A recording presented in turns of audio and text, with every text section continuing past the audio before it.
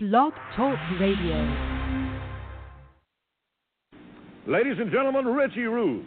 Well, I'll tell you something, Bulldozer. I am impressed. I mean, I can't come out here and I can't squash an apple with my bare hands. It does show that you do have a lot of power, and you are a man to be respected. But, you know, I tell you, I can't come out here and I can't crush an apple, but there's one thing I can do, and that's step into the ring and fight as hard as I know how to do and do the best job that I know how to do. And tonight, we're going to search for the next WWE Diva. Now, to vote for these beautiful young ladies, you have to vote. Go to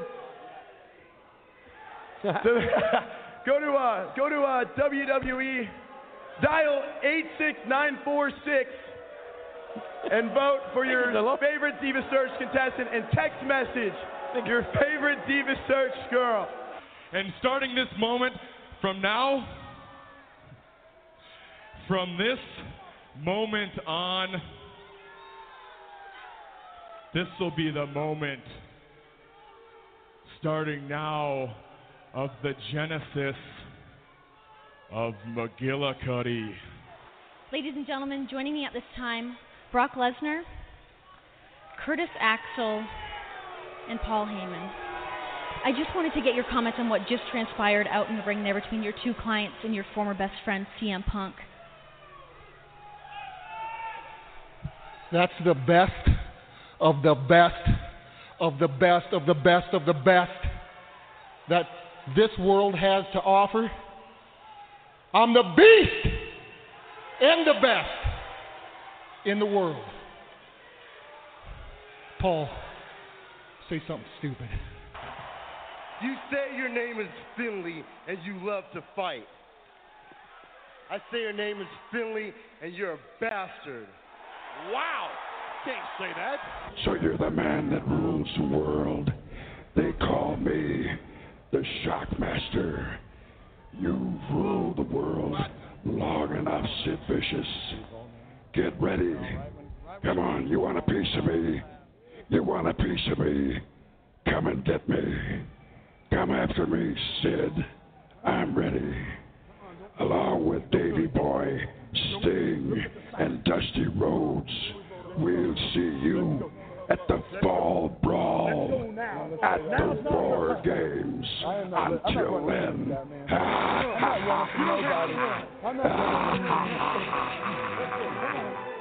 This is WrestleCast Radio with your hosts, Ryan Cook and Alex Mello.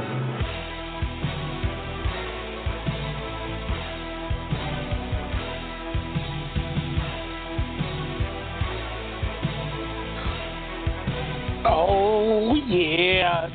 It's wrestling time, baby. How we doing, Alex? It's good to be back in America. Who the hell are you? I'm just some dude, just reading about Wait, are you me and am I Dave? No! Dave Ritter in the house. I have Alex Mello here ready to have a conversation with you. Wait, so does that mean Dave's in Tokyo in your form? I don't know. We deja vu'd enough of this. But welcome back, Ryan, to WrestleCast Radio. Howdy, sir. Thank you.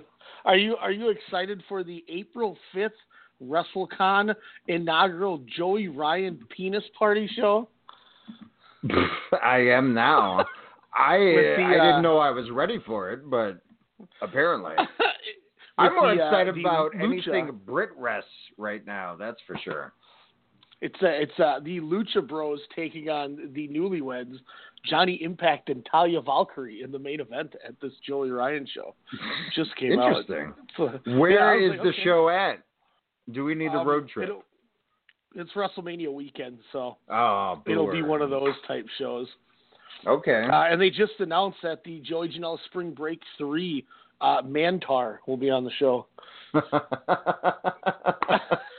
Oh my gosh, I love it. In the Cluster Bleep Battle Royal, but yes, Brit Wrestling. You need to play Matthew right now just to have that little Mantar link. Oh, we're that fun little guy. Oh, here it is. Ladies and gentlemen, you have heard the best. You heard the greatest. They're currently offline. because it's an issue of iTunes, something about a hack. So here it is, ladies and gentlemen, for your ears only, WrestleCast Radio. EWI sucks. Thank you, Matthew. Oh my gosh, Mantar. Yeah, I don't know about that one. I wanted to tweet at Janela and be like, no. But I don't want to cause any beefs or anything. But no. Yeah, you mentioned Brit Wrestling. I think that's a hell of a way to get moving in the right direction here. We got a lot to talk about. I really was hoping I realized I was not able to celebrate what I was thinking was going to be my victory lap. Which you sent on Facebook, which I saw you post on Facebook from what happened at the end of the show, because I had a huge inkling that he was going to come out after the thing was over, and I realized that I had no way to say it, and I knew you hadn't watched the show yet, and I was like, wait, I can't text him like I wanted to. I'm just going to keep my mouth shut until we get on radio. But I don't know. What did you think? Was that the obvious turn jumping right in here that Walter was going to show up at the end of that show to set up a match with Dunn for WrestleMania weekend? Honestly, I popped. I fell asleep during the main event with Pete Dunne and Mr. Coffee a few times, but the first time I remember I was just like, why does that sound familiar? With the violins. I just had Walter's strumming, championship belts around my head, and I wake up and I see the most beautiful image of Walter. Pete Dunne thinking, let's go do this now. Am I dreaming or what? But no, it's to me, I didn't know obvious, if meaning so soon. In January, since there's a few months to build, but I will take this all day. Don't rush it. Please, God, do not rush it with anything pre-WrestleMania, because as I stated on my personal Facebook page, this is a 70,000-plus audience type of match. This is the one where if wrestling fans, which will probably make up 70% of that crowd in New York this upcoming April, I would say, probably, might not know Walter, but after that match, they will know who he is and fear him as they should. And him and Pete Dunne, my God, if we thought Tyler Bate Walter at Hello Wembley this past August was the match of the year, this match has a thing to define an era. Yeah, it'll be tremendous. Two guys that we're very huge on. And it was one thing, too, where they kept talking about... No, not huge, Mark. I am a Mark now for that guy in all things British wrestling. Like I said, Ryan, this is the new Japanese wrestling for me. This is my 2019. They kept putting over how long Pete Dunne's reign was going to be. Leading up to this. So in my head, I'm instantly going, well, if they're putting this over, Joe Coffey's not going to be the guy to end the streak. And I'm glad that somebody told me that match is still going on. I'm not positive if they're right or wrong, but it is at my house because like I said, I slept many times. I was looking at the Grapple app, and somebody had given it a 5-star, and the first comment on the Grapple Twitter was, who in all of their mind gave this a 5-star match? What match would you watch over? This match, Coffey and Dunn from the first NXT UK TakeOver event in Blackpool, or Samoa Joe, Roman Reigns at, what was it, No Way Out, Extreme Rules this past year? The Chinlock Mania, as I like to call it. Yeah, we're going to make Samoa Joe a heel, so we'll just make him boring so they cheer Roman. I think I would watch that because I think it would be a shorter match. Ooh, that's possible. I think Joe Coffey just kicked out of another bitter end. God, I don't mean to bag on it because I love Pete Dunne, but Pete Dunne worked so hard. And Joe, they just had... Tell me why he kicked. It was like 3 bitter ends he got out of. Like, even after the third one, the crowd even started, like, groaning, like, ugh. Like, and thankfully, he just immediately tapped him right after that. And I don't know what the hell they were trying to do when they kept going to the top rope. Oh, God. Oh. Joe Coffey just took a bump off the top rope, flat back to the ground. Oh, they're going to do it again. Oh, now he's going to kill Pete Dunne as he's falling again. Like, come on, man. It seems like someone thought he was Buddy Murphy and said, hey, he got a pop when we were down in Australia. Let's throw him against that Dunne kid. And they're like, wait, no, this isn't Buddy Murphy of 2015. So someone was on something back there. Oof. And, you know, I'll give him this, too. I'm looking at Grapple because I didn't bring my book, because I didn't need to bring my book to the hotel because, you know, I can get it all on Grapple right here. Grapple where it's at. You know, I can't lie. I went 3.5 on it, which still might even be high. But I can't deny how hard those two guys worked. They were trying and working their ass off, and it's just, I don't know, something with Joe Coffey just doesn't work. There was a couple spots where Dunne was throwing a punch and he was waiting for Coffey to throw him back so he could duck it, hit him with some shots, and Coffey just stood there looking at him. And in my head, I can see Pete Dunne going, "What are you doing? Come on, let's go!" But I mean, he worked hard, and through the midst of all that, in my head, I'm going, okay, well, WWE is in such a panic mode right now, as is everybody else with all these contracts and everything. Walter's got to show up, because if they're going to do the tapings the next day, the only way you're getting Walter on the tapings is if you bring him in to just do it all at once. So in my head, I'm thinking he's got to do it. And then when they showed the logo, but they weren't fading out, I'm going, oh, Triple H is doing his NXT wait till after the logo trick, which I saw your guy, Damian Chan, I believe was his name, got juked, like most people do when they turn it off on the logo. Oh, totally. I was super shocked. Like I said, the first time it awoke me because I was like, wait, I thought this was over. I can go back to my gimmicks nap, and yeah, that was a hell of a surprise, man. I rewatched it actually just before the show, just that part, and I was like, that's a hell of a way to end. And I just love how he just walks out of the ring like thinking, all right, cameras are off. You know, he's still learning the cues and whatnot. But he was just like walking like backwards all slowly, like all right, are we off? What's going on? But, I love that image. To me, again, you can call it what it is. And not even a passing of the torch, if you will, but it just screamed the Pontiac Silverdome to me. I was like, oh my God, this is your Hulk Hogan of British wrestling. This guy's held the championship for damn near 2 years already. He's taking out everybody, friends, foes, what have you, competing with super teams, mega teams. And all of a sudden, this big baddie comes out and says, no, you haven't. I'm coming for that. And that's what I'm saying.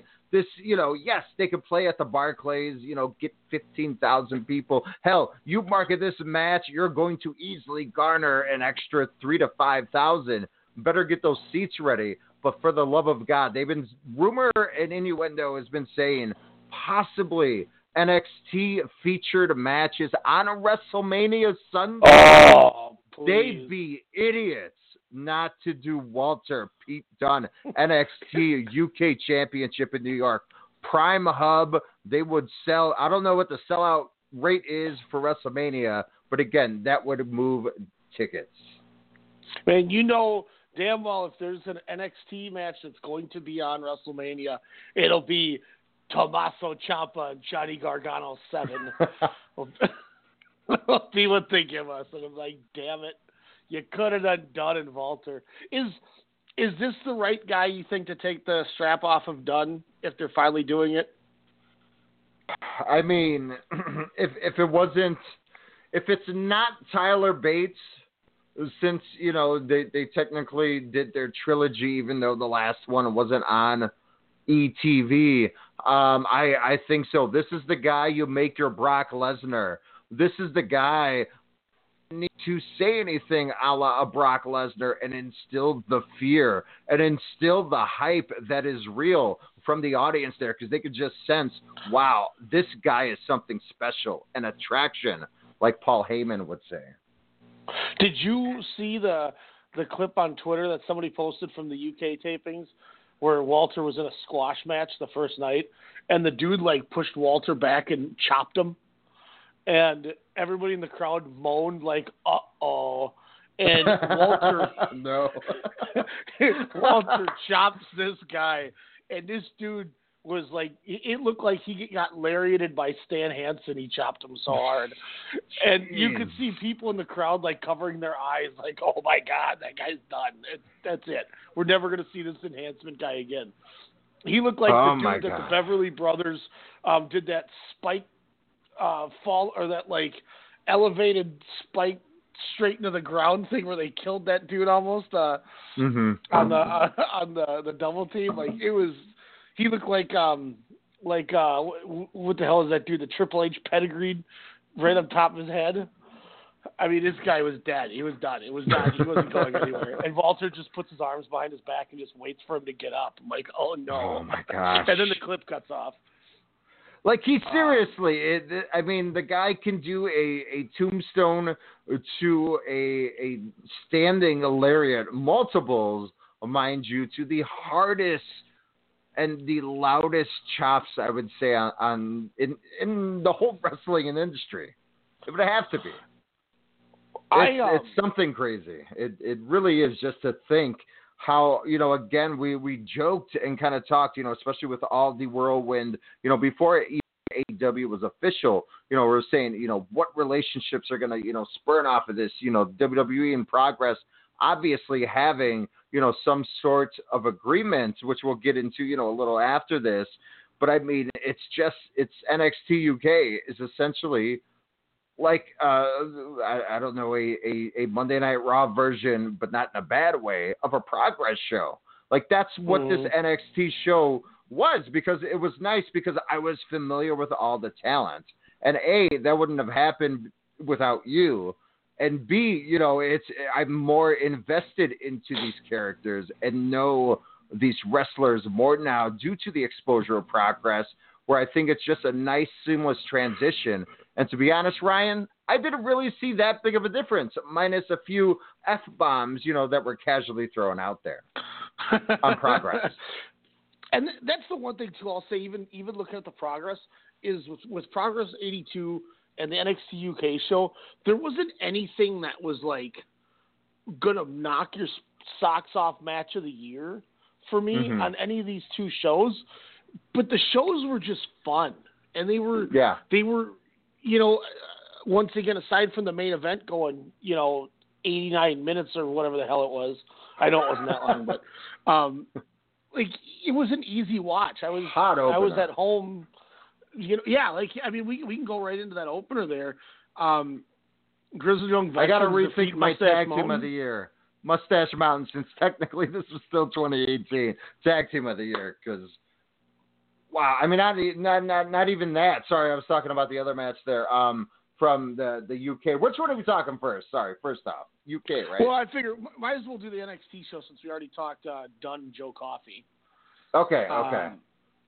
So we had Mustache Mountain gets defeated by Drake and Gibson, the Grizzled Young Vets. This was, I think, the best match of the show for me. I went 4 1/4. Loved thought it was. I mean, it's great as always for Mustache Mountain. They continue to just show how great they are every time they're in a ring. I mean, hands down. And you know how much I thought it was of the Vets, and Gibson definitely receives is tremendous. I even saw a sign that said Liverpool's number 2 with his head kind of in a moving toilet sign. But I mean, he draws legit heat, which makes the brutality of James Drake just kind of going after, Bate and Seven, just a lot of fun. I mean, this was hard hitting, a match I expected to end 10 minutes beforehand, but wanted more. And it was one of those things, too, where in my head I'm going, if they're smart, they're going to have Mustache Mountain lose because everyone's assuming they're going to win. So yes. I think they did the right booking, too, because now if you can keep this going, if you really want, you can have Mustache Mountain chase them. And I think they're going to be a great team to chase those titles. And like you said, Grizzled Young Vets are over. Zach Gibson gets heat anywhere he goes, and I thought it was a great way to let him establish himself in that character and gimmick a little more, and really get himself as a big baddie on that brand.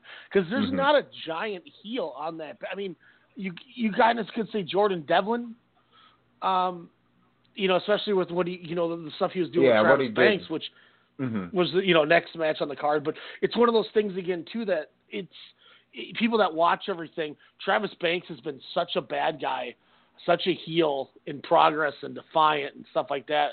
I think even OTT, I can't remember though, but WWE treats him as the baby, and it's just a little weird every once in a while with the correlation. Yes. But I mean, they take him out, and I understood the reason for the injury, so they could bring in Balor.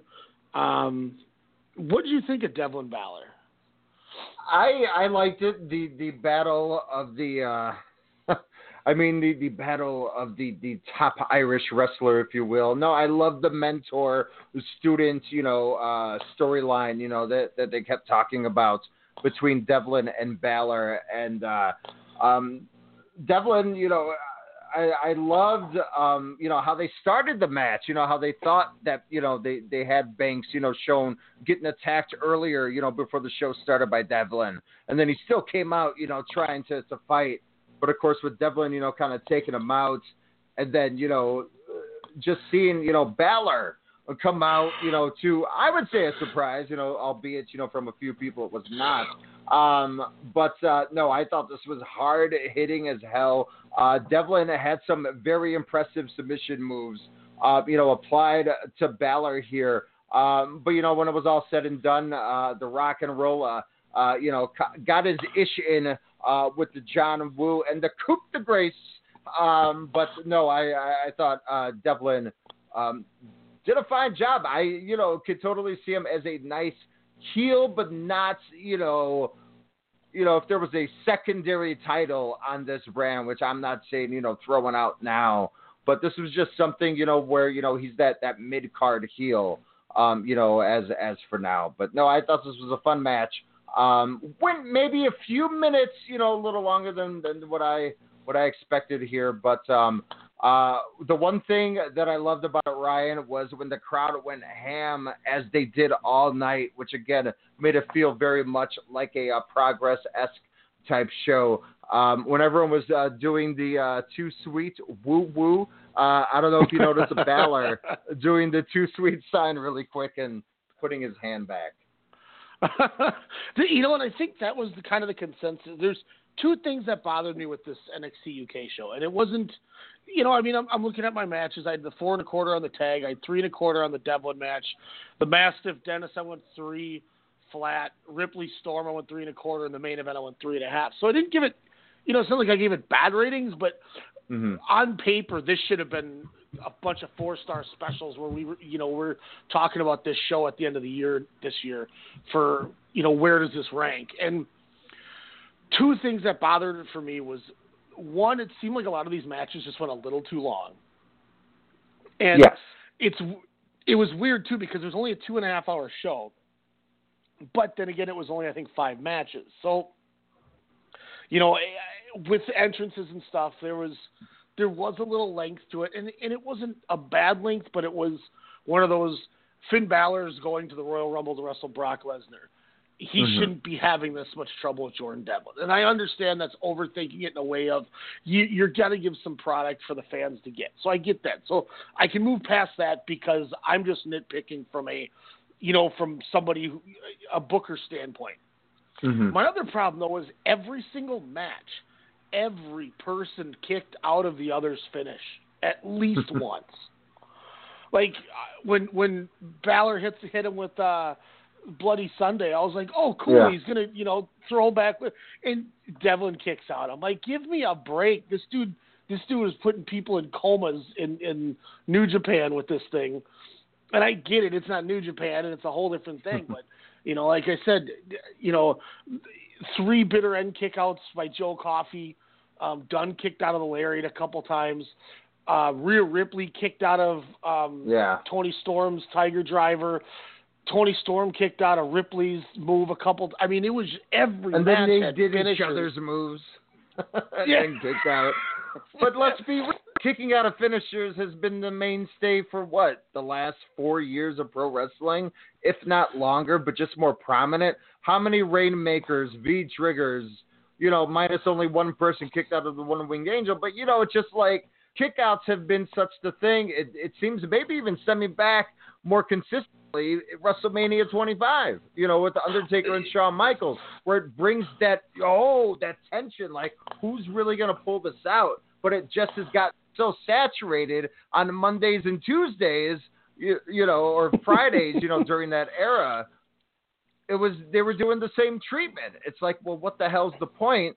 So I forgot what show that we watched just recently over the last few months when I was like, yeah, that match just abruptly ended. He hit the finisher once and it ended, where that was more of a shock than anything. And that's the one thing that why I always respect New Japan.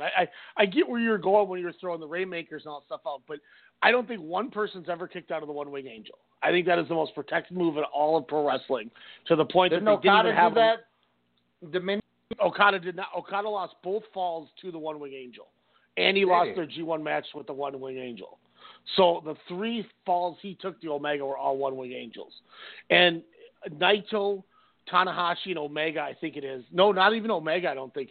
Naito and Tanahashi are the only 2 people that have ever kicked out of the Rainmaker.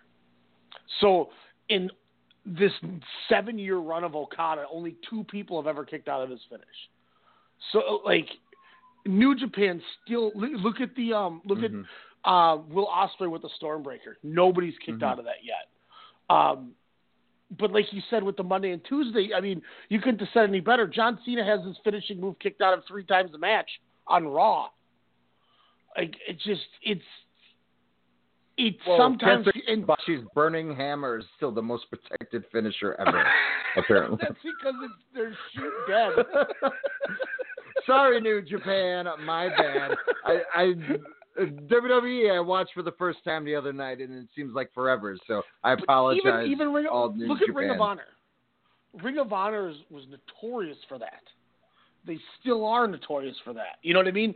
So it's not even just WWE. It's a lot of these. Lucha Underground has a huge amount of finishes get kicked out of. Those Impact pay-per-views that we like so much. Even they had a couple with the big main events where somebody's kicking out of finishes. Like. It's so overdone. And one of the things I loved about the Kento Miyahara versus Kai match that we saw on day 2 of the New Year's show, the 1-3 show, was when Miyahara got the straitjacket where he got Kai's arms locked to do the straitjacket German. Kai knew, and you could see in his face, oh my God, there's nothing I can do once this happens. And, most guys, you pick. So Kento Miyahara, for those that don't know, he straitjackets your arms, and he holds you in the air for like an elevated German suplex, but he stalls with you in the air and then bridges back. So you're literally in midair with your arms straitjacket, and you don't know when he's going back with you. So, it gives the illusion of the guy's caught off guard, but then there's the impact from it, and your arms are, you get where I'm going with it. So when he's got Kai elevated, you can see in his face that he's going, I don't know what I can do if he gets me back there. And he starts kicking at his legs with his dangling legs, trying to get out of the move to put over the semblance of how much this is going to end him if he does it. And I mean, in the visual, that's part of the reason why it made this match so good is the emphasis of how much they put on this and how hard they put into this. And, you see that, and then you watch Cena pick the guy up for an attitude adjustment, and they're just dead on his shoulders, and he throws them down, and they kick up at 2. It's like, really? Like, it's kind of like Roman Reigns at WrestleMania after taking like 19 F5s. Yeah. Why is the God incarnate have his move kicked out of all the time? Like, except it doesn't make sense to me. So it's just, that's one of those things where I respect the fact of, like, think of how when Omega tried to get Tanahashi in the One-Wing Angel, the spastastic way he kept escaping out of it because he knew if this is hit on me, I'm done. and this show just even more so. And when you mentioned that they were doing each other's moves, I got a kick out of it. I'm like, oh, he did that's the spot Dunn did with Tyler Bate at the Progress show. So like it was a nice callback because he's probably sure not many people watch both companies, but it just, to me, I understand it's the first takeover for this company, for the brand, but how much are you really investing in Joe Coffey that you need to have him continuously kick out of the finish of a guy who's been champion for almost 500 days, 600 days? And that's what bothered me, because then you watch this women's match and they're establishing Rhea Ripley as this dominant force who is just putting people down and out. And Toni Storm kicked out like barely at 2. Like it wasn't even 2 1/4 and she had kicked out. And it's just like, man, you guys are killing each other's moves here. And I get it, it's the first one, so you're trying to make it good. And I give mad props to the crowd, because for as much as that show was in length, they were hot and stuck with it the whole time. If they would have had the same crowd that Noah had in December in Yokohama at the Great Voyage when Kiyomiya beat Sugiura to win the Noah title after winning their tournament, I mean, that crowd sat there like shit on a shingle and did nothing. They did not deserve the show that they got. And if that would have been the crowd at this UK show, this would have been a fail. I was about to say, a true fail. They've put wrestling audiences to shame, it seems like, especially in America, because they are, what you know it best, sir. What gets you guys, hyped, per se, motivated in the ring? A lot of it comes from the crowd, from the response, where you're just like, okay, let's work this, let's do this. Get you, I would think, a little bit more excited comparable to, going out in front of a dead crowd. And, just think, if at the 3 hour and 42 minute mark, of a WWE pay-per-view of a main event where you're just like, oh, holy crap, this is going to be good, it's dead silence. So, half the people that don't really appreciate wrestling, they hear silence and then they say, oh, that match sucked, or it's a dud, because they're not seeing that where, that UK type of crowd, they just make everything, even if it's bad, they see the good of it. They're saying, hey, it's wrestling, people, enjoy. And if you suck, they will damn sure let you know, which is also great.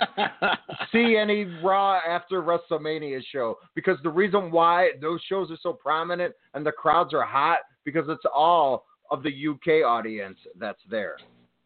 And that's the one thing, that helps is, one thing I learned from going to all these shows in Tokyo is these Japanese crowds are perfect, because they react the way they should for a lot of it. Like, I don't know if you've watched any of the Fantastica Manias, but like, that just started a week ago or whatever. But there's people in the crowd with like the vuvuzela type things, and like the like they would be at a AAA show. Yep. And they're adapting to it. When we went to the Fight Club Pro show and Drew Parker stapled a piece of paper to Masashi Takeda's tongue in the main event, the Japanese people started a holy shit chant.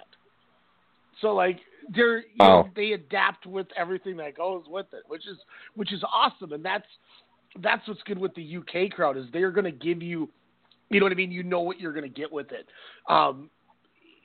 That's what always makes it harder with some of these American crowds, is you just never know what kind of crowd you're going to get. And that fan base with the UK definitely saved the show. Couple other matches. I mean, to be honest with you, like, did any of these matches knock your, like, Dave Mastiff, Eddie Dennis, like I said, I went 3 stars. It wasn't anything special. I'm surprised but it wasn't bad. Went that low. I thought this was a fun match. Give credit to Eddie Dennis. I love the consistency of that character from Progress to what I saw here. And again, kudos for going into a TLC and then a no DQ match like this within what, a 6-month span. So kudos to you, sir. I like and his table broke. Yeah, he was probably relieved. Yeah, exactly. Dave Mastiff, I love his Vader, ring gear. I love that aspect. And that guy can move. He's agile as hell. I thought that these two worked really well. I thought this was a match that was probably could have used maybe another 5-7 minutes, I thought. And maybe that, like, I was trying to think. It was in my head. I'm going. Part of the thing was the match length for me. And I don't know if it was it went too long or it just didn't get enough. It felt longer because they didn't get enough time to really ramp up and start going where they should have. Mm-hmm. That's just kind of how I felt where, it seemed a little rushed because in the beginning I said, oh, are they going to end this right away? Especially when they started bringing out, the kendo sticks and the tables and whatnot. So I was like, oh, they're going home early. But, they did go, maybe a couple of more minutes after that. But I thought this was, probably a fun match. Probably I liked it maybe a little more than the match that followed it, which is interesting because Rhea Ripley is a freaking star. Woo! Yeah. She. Did you see that picture? I think Demetrius actually sent it to the group chat. I can't remember, but it was done in Rhea Ripley with the titles. Oh, they're twinsies. Yeah, and Rhea Ripley immediately, even more than Pete Dunne to me, which is one of my favorites going. I looked at her and said, she's $1 million waiting. Yeah. I mean, she is tremendous. And she's got size to her. She's what Tamina Snuka wishes she could be. Like, seriously. Like, she can, Rhea Ripley's, got a foot tall on a foot on each of these women. And she'll start letting them fire up. And then she's like, okay, fine. Just starts throwing drop kicks. Like, okay. Well, people are dying. This is great. And, I went 3 1/4. I went a little higher than the last one on it, and I think it's just because it kind of had the same feeling to me as the main event, where it started getting a little long in the tooth when they kept kicking out of each other's moves. But Ripley and Toni Storm worked so hard. They were, and that's the one thing I think with the show that made it, above. Down the middle, 2.5 stars. A good 3-star or more special was the simple fact that I don't think I've ever seen a group of people work harder on a wrestling show than what everybody did on this show. I mean, the work was tremendous. It was tremendous. I mean, Toni Storm. I mean, again, congrats. To her, especially having. That horrible, invasion of her privacy, over the last month or so, and this was definitely a nice, win for her. And Toni Storm, again, she has been a fan of favorites of this show, of Demetrius for a long time, just showcasing, how great she is, as well as Ripley. So this was a nice showcase for Toni Storm to hold that UK women's title, because Rhea Ripley as Toni Storm, very young. So that's what's awesome, is we have many, many years, equivalent to Dunn and Bates, if you will, where it's just, this is like the next crop of where, professional wrestling, not just Brit wrestling, can go. But Rhea Ripley, my God, she just has it all. Yeah, and ever since she changed her gimmick from, the first Mae Young when she was the baby face and she had that, like simple red outfit, to this now, like, I don't even know what you'd really call it. It's almost something out of like Mad Max looking. Her saunter. She's like if Mark Andrews was a heel, it would be Rhea Ripley. That's tight. And this is once again the same thing they did with the finals of the tag titles to open the show. It was a tremendous idea to have Rhea Ripley win the tournament, because we all knew that if you're building it, you should go Toni Storm, name value wise, and the fact that she will put on great matches. with anybody she's in the ring with. So she is, your bread and butter for that division. But by having Rhea Ripley win the tournament, I thought we got the nice setup where we got the Toni Storm chasing the title for a couple months really quick before getting in the match. And then when she won, it was a nice, hey, she overcame Ripley finally, not finally, but she avenged her loss. So I think that was the one nice thing about it, where some people said, well, didn't they trade the title pretty quick? They did, but it's also, they did the same thing with Bate and Dunn. Bate was the feel good, but Dunn was your money guy. So you're given that unexpected before going to your bread and butter. And I don't know if this is true or not, but I heard somewhere that they maybe have done it because Ripley's moving up already. Whoa! I mean, I wouldn't be against that. My God, depending on what brand, any brand. Oh my gosh, that would be insane. Because somewhere I can't remember who had said this, and it was somebody I was talking to, and I think it was, I don't know if it was a message board or what it was on. It was like a month ago. It was right around after she had won the title, so maybe it was a month ago or end of November or something.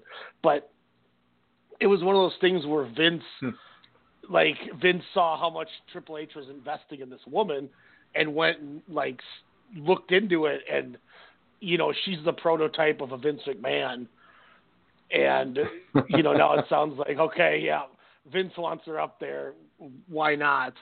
And I mean, I don't know with this whole Lars Sullivan situation. I mean, he might be not listening to Trips for a while, apparently. Do you think it's fair that Triple H is getting dogged on for this, and no. They're saying that Vince is looking at the talent differently now?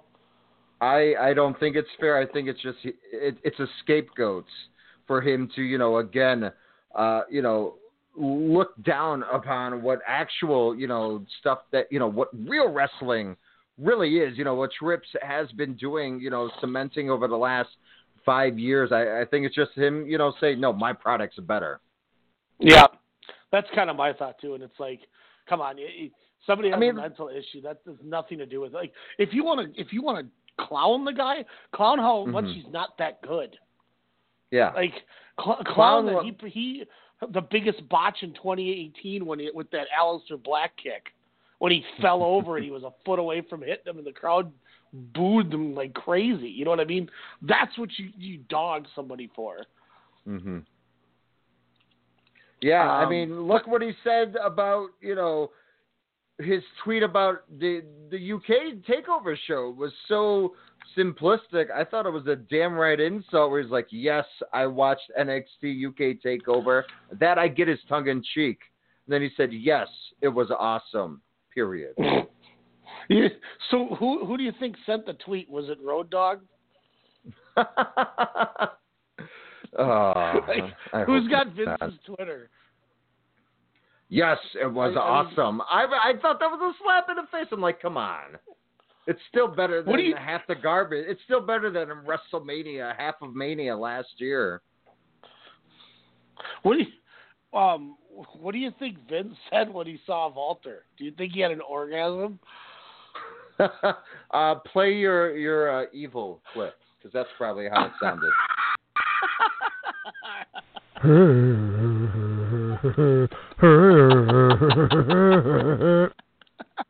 That's how I was when I saw Marcel Barthel out in across the pond. That's for sure. Oh man! Shout out to him giving us some Twitter love. That was the other reason I was like, don't look at Twitter, because I tweeted at him and he tweeted back. I was like, don't look if you don't watch this. That was unexpected. I was like, oh man, Walter's gonna come and kill Eddie Dennis finally, and I was like, oh wait, that's Axel Dieter. And so do we get? Oh God, yeah. Do we get Ring Conf merchandise stateside here pretty soon? Because I am stoked for that. Because on a weekly basis, I look, I'm like, how many pounds is that? What do I got to ship over? All I want is just a Ring Conf duffel bag and a shirt. I'll get you a towel. Yeah, to go with my Kento Miyahara towel. There you go. Shout Your towel collection. Shout out to Kai, once again, who looked like he was going to kill me. Is this the new belt of 2019? Which one? The towels, is that going to be the new collection of 2019? Maybe. I was jacked, man. I felt like I was at a soccer match having that thing on my neck. It's funny when you watch the Ketsumiya Harakai match and they're fighting right next to us in the crowd. You see this arm holding up the cell phone, which is me Snapchatting it, and then you just see Isaiah's head in the corner of the screen, and at one point you see him reach over and he takes my Kento Miyahara towel and he starts waving it in the crowd. And I'm like, what are you doing? And he's like, I like this guy, he should win, and he's waving the Kento Miyahara towel, and I'm like, oh man, Isaiah's turned it into a mark. Hell yeah. Oh man, Isaiah it was like a 3D movie for him when they were that close. Well, then when we were, it might have been Nomura and with Yuji Okabayashi. It was Okabayashi, one of them. But we went to the Big Japan show on the second day we were there, and Isaiah's like, let's not get up close seats like we've been doing, because we sat like either first row of the bleachers or like second row on the floor. We had really. I mean, we were 10 feet away from the ring every show we went to. It was awesome. Because we got to the ticket window and bought everything before everybody got there for the whole week. And he's like, let's sit back farther at the Big Japan show. And I was like, that's fine. So we sat in the aisle row, so like you walk up the steps and you're in the area where the crowd is and the ring, and then you can either walk up the stairs to get to the back rows of seats, or you can walk down to get to the front seats. And these are the ones that aren't the two bleacher sides or the three bleacher sides. And it's basically we were sitting right in the aisleway where Hiromu did the sprint and then drop kicked El Desperado. So we were right in that little area. So sure enough, tag match happens. And here comes Yuji Okabayashi. You probably saw it in that snap I sent you. I think I did. But he just starts beating the hell out of Nomura, and they're falling on top of me. And I looked at Isaiah. He's like, maybe we should have sat closer. And I was like, yeah. Because they're up here beating the piss out of each other. This giant ass yoked Yuji Okabayashi, and then he kicks the young lion in the chest for no reason. Young lion gets up, throws the hardest forearm I've ever heard in my life at Okabayashi. Doesn't even faze him. Then he gets chopped, and like you could see my arm. I'm patting Nomura on the back, like because he's like, oh sorry, and I'm like, you're okay, it's cool, man. And then sure enough, here comes the young lion falling on top of both of us, groaning as he got chopped. Like, like, and I love when he got up, he's like, what happened? Like he had an outer body experience, like he was dead. And it was like his spirit made him rise up. He's like, no, you're dead. I'm just leaving your body now. He stood up collapses and he back fall down. back down. He's like, all right, I'm like, So he did die. You know? Yeah, I think so. Oh man. Him and thank God he had a shirt on, because man, we were. This is way off topic, but Isaiah's like, you guys should put together a list of the 5 hardest choppers in all of wrestling. Oof. Because with how hard, obviously with Walter, but T-Hawk from the Strong Hearts group chopped Konosuke. Don't you mean the Good Hearts? Matt Jackson. Oh yeah, the Good Hearts. Sorry, Matt Jackson. He chopped Konosuke Takashita so hard in that DDT main event that he split his chest open and it looked like he bladed it with a razor blade because the blood was trickling down his chest. It was the hardest thing I've ever heard in my life. And then, obviously, Yuji Okabayashi right next to me. And Yuji Okabayashi annihilated your boy Mark Davis from Aussie Open. That was the snap I sent you where I said, sorry, Alex, as I'm sending it to you. Because his chest looked like meat when it was done. So, I don't know. I told him one of these days I'll have to take him up on it and do some tape and try to record some sounders of some of these guys, because, man, there was some chops on these shows where I swear, like, these dudes weren't breathing correctly later in the night. Like, they needed sleep machines like I got. You want to move on to Progress 82? Run through that here quick before we get into the news. Hells to the yeah. This was a great, fun show. Do they do this like just one show a year or a couple shows a year? Because it was an exciting show. Okay. Yeah, it's like it's kind of like New Year's Dash. They don't announce anything until it happens. Oh my gosh, the unboxing live event, Chapter 82 to end the year. Dukla Prague away kit. I love these titles, even though I have no idea what they mean. Crowd. So Dukla Prague is a soccer team. Okay. And away kit is their away jersey. And that's why the announcer had marked out, because there was a guy in the crowd who had an away Dukla Prague away jersey on. That's when they showed that guy who was like, hey! Oh my gosh, I love it. You know, and this was another one of those where I'm looking at my match ratings. I had 2.5, 2 3/4, 3 1/4, 2 3/4, 4.5, 3 and 4. So a couple really standouts and a couple just whatever. You were a fan of Eddie Dennis. What did I give Dennis? Dennis, I think I'm assuming it was at the again. 3. Yeah. Yeah, but so here's an example. Trent Seven took on Los Federales Santos. Hell yeah! I went 2.5 on it, but if I graded on how much I enjoyed it, I probably would have been a 4 or 5. The match wasn't anything special, but I really liked the humor. I liked the they pull the gun again, and he kicks it in the air, and they're both staring for like 10 minutes. And then finally Trent Seven catches it, and he's waving it around, and the crowd starts ducking, which blew my mind that the crowd was ducking the fake gun. And then he laughs and shoots himself in the head and just falls over, and his arms are straight up. And then everyone gives the pin him. So he slowly crawls down, only to get small packaged by Trent Seven. Like it was really fun. Like my match rating was based off of the bell-to-bell work. Mm. And that was the only thing with this show was I didn't think the matches were spectacular, but I thought everything they did was really fun. And for a show that really didn't have a ton, I don't want to say a ton on storyline implications, because we had, some title changes. A few, yeah. But like there wasn't any like giant angles that got developed. So for that aspect and just being a fun show, I thought it was a great show. It didn't have any like match of the year knockouts for me. Oh, no. I mean, but like you said, it was a fun opener. Wrestling, match wise, from, bell to bell. Yeah. I mean, this wasn't anything special, but definitely, I would give it probably about a 3 and then a quarter.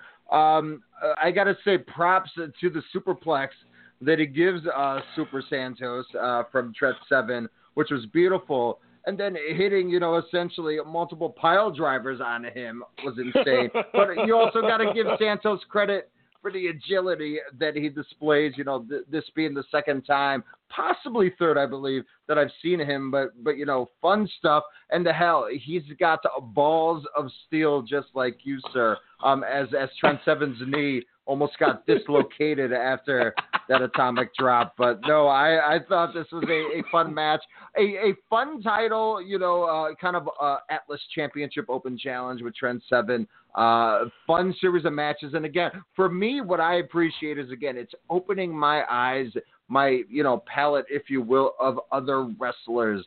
And it's making me, just rethink of how wrestling is and should be fun. And, that's why I grade these matches. And I think these are shows that should be watched, comparable to some of the longer pay-per-views, if you will, of 2018. And this was just, again, another smooth watch. Even, I wasn't even fast forwarding in between matches, where the guy goes ham on the mic, and does crowd work. But, no, I thought this was a fun match again, just utilizing, that comic, styling, that we talk about, that's huge overseas, and with Tino Morella. But with this, just a good opener. Trent Seven and Mustache Mountain, British Strong Style, what have you. They are fantastic when you or great when you want to get the show to a hot start. Yeah, and that's the thing too. What I'm really liking about this Atlas division stuff is we're getting to see different people in more prolific matches that are getting more time. Like, having Los Federales Santos Jr.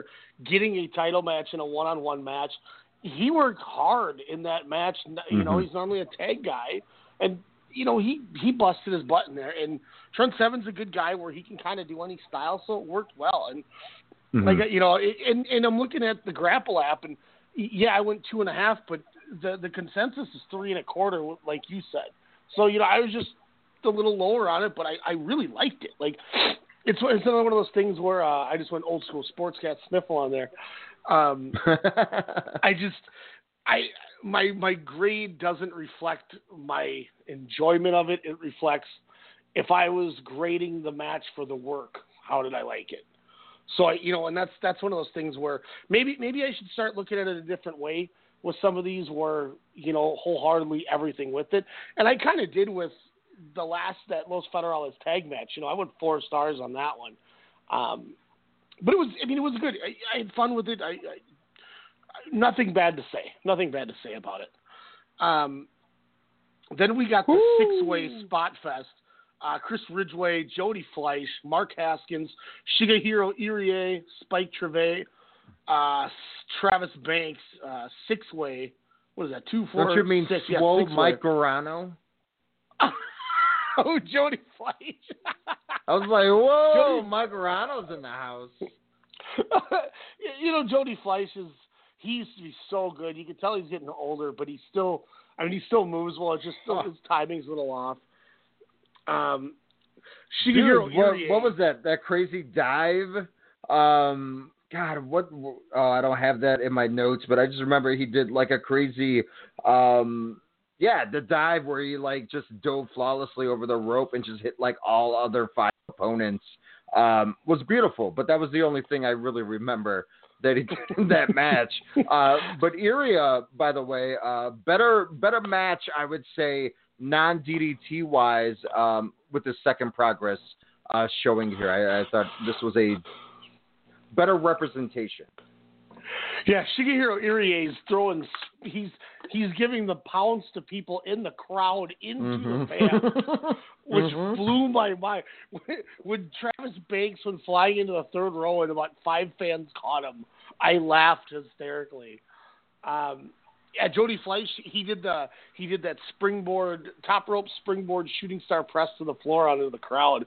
And kudos to the or the announcer going, the last time we saw him do this, he broke his jaw on the ring steps because it was in that same building. So they put that over hard. But it was. What do you think of the crew guys kind of doing their dives when everyone, all the other wrestlers were out there? And then Irie was catching them all.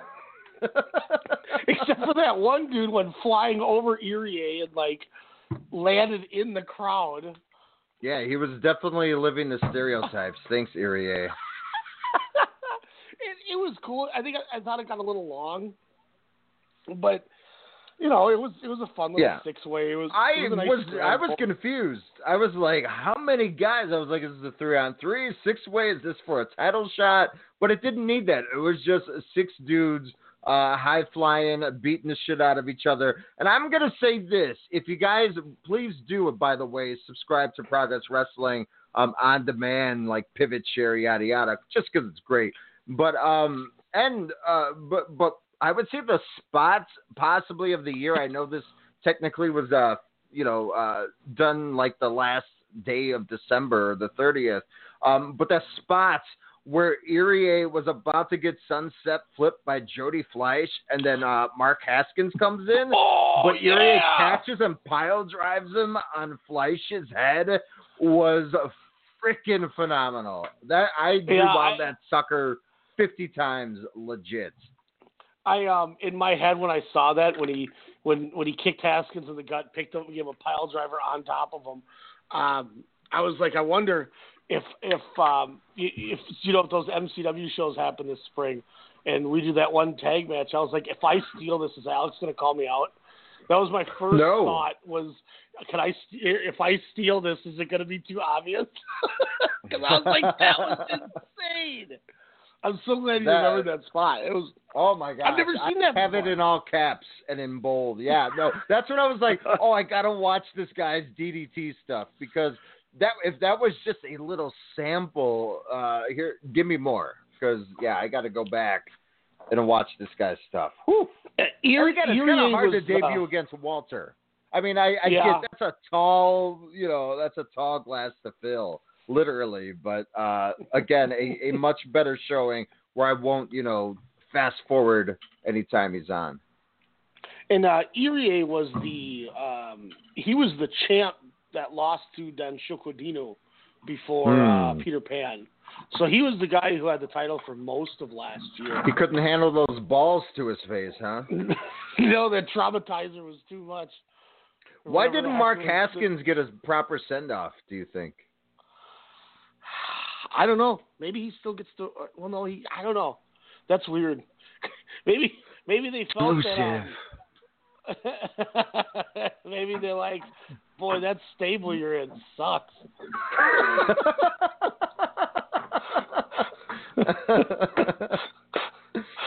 Oh, man. We'll just let you sun off in the sunset, right off in the sunset. Shout out to Finn Juice. Let's hope they can win the tag team. Oh, Finn man. Juice. Yeah, shout out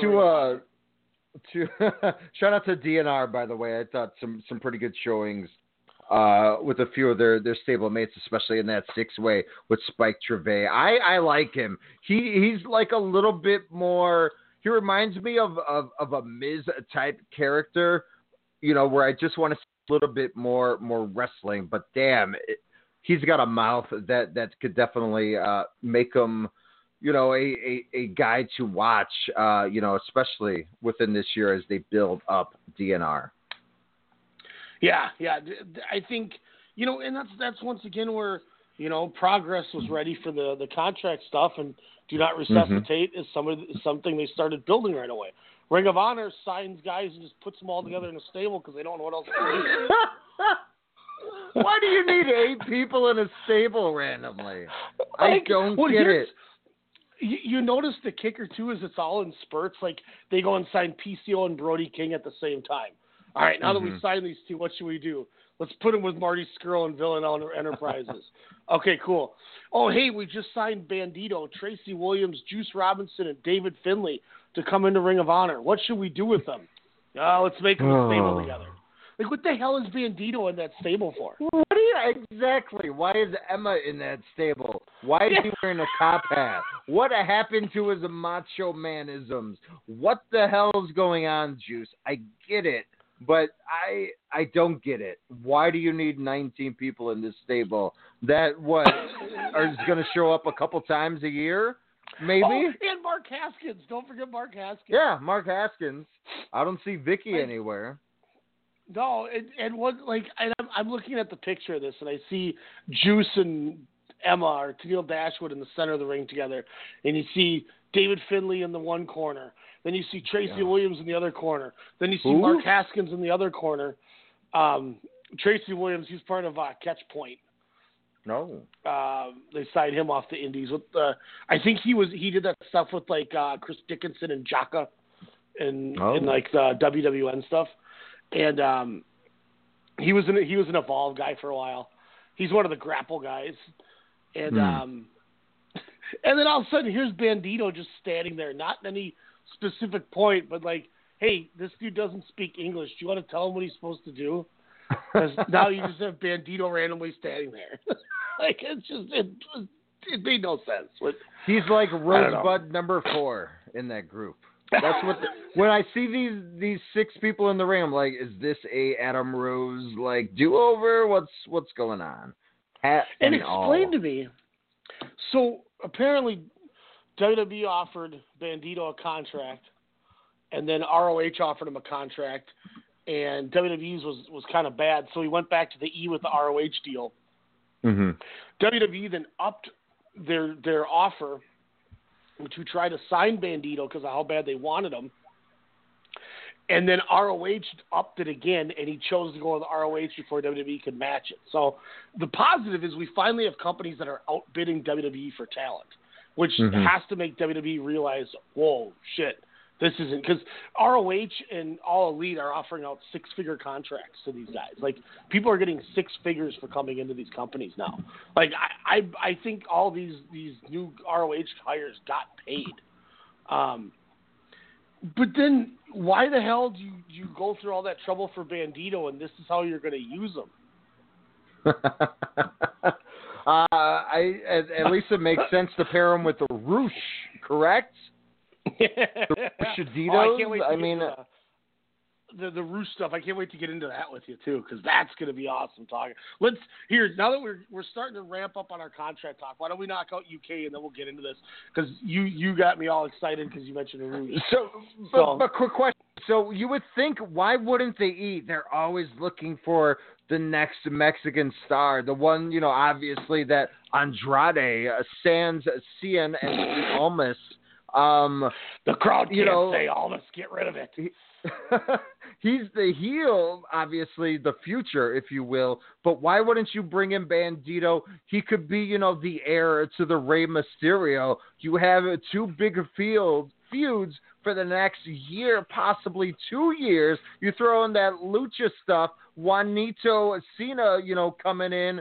You have so many lucha-esque Mexican matches coming in, and it just makes sense to get someone. It just makes more sense. Bandito. Once again, like I said, they tried, but he chose to go to Ring of Honor over them. Like, people are choosing to not sign with them and going with the competition because the competition is throwing out six-figure deals now. Now they have to stay alive. Yeah. Oh, especially Ring of Honor, as we talked about a few weeks, right before you left for Tokyo.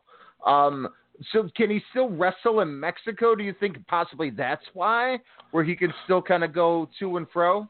I would think so, because when it's all said and done, you look at New Japan, where New Japan uses Rev Pro. That's where Tomoyuki Oka is. Hirai Kawato is in CMLL. And for a while there, they had, Jay White was in Ring of Honor, things like that. Mm-hmm. So, to me, I would think they all Jay White, his excursion was Ring of Honor. My mind exploded just now, where I'm like, wait, who, what, where? Yeah, the Final Battle 2017, before his Wrestle Kingdom debut. I think it was Final Battle, or the one pay-per-view before that, but he had an awesome street fight with Punishment Martinez for the TV title. Wow. And Jay White used to have like a mohawk for his hair. Take that, Leo Rush. Wow. Forming a Motor City Machine Guns and Gresham. Wow, they were known as Search and Destroy. Awesome. Yep, that was their factions. Yeah, that's right. Yeah, so like with those excursions, I wouldn't be surprised if they let them work there, since those four companies kind of have what seems to be a working relationship. Mm-hmm. Which, and I'll even bring that up right now. For what it sounds like, Roosh got a big money deal from Ring of Honor to say he's exclusive to him like that. ROH apparently has priority for Roosh, but he can still work CMLL. So I would assume that means Bandito can too, if he wants to work down there. The other reason why Roosh signed was apparently he's a guy who likes the money. Roosh is a big money guy, and he knows by working Ring of Honor, he still has the CMLL ties, but then he also has those New Japan ties. Now you can get Roosh on an MSG show. Now you can use Roosh on a Rising show. And now the advantage, too, is New Japan has an easier time booking Roosh with the ROH priority, and he already has the LIJ ties. Yep. He's the one who started Los Ingobernables with Andrade in Mexico there, and Bestia del Ring and El Terrible. So, he has the ties with the Los Ingobernables. The big money's there for New Japan, and now he's got a home promotion in the States too, because he was supposed to main event the MLW WrestleMania weekend show against LA Park. They were going to cash in on that LA Park Roosh singles match before the feud ended in AAA or wherever it was, and now they had to replace. I can't remember who's facing LA Park now. Maybe it's Pentagon. I don't remember who it is, but they had to pull Roosh from that booking because of this. So this is a big deal. This is a big move for Ring of Honor. This is much bigger than no offense to Brody King and PCO or David Finley, things like that. You know, I'll even say Juice Robinson too, with him working there more. Adding Roosh this dude is a global star. And we saw how big, I mean, him in L.A. Park, look at how many people they drew in that Chicago MLW thing. That's why L.A. Park, I think, when you add drawing power, I think that dude's one of the top guys of 2018.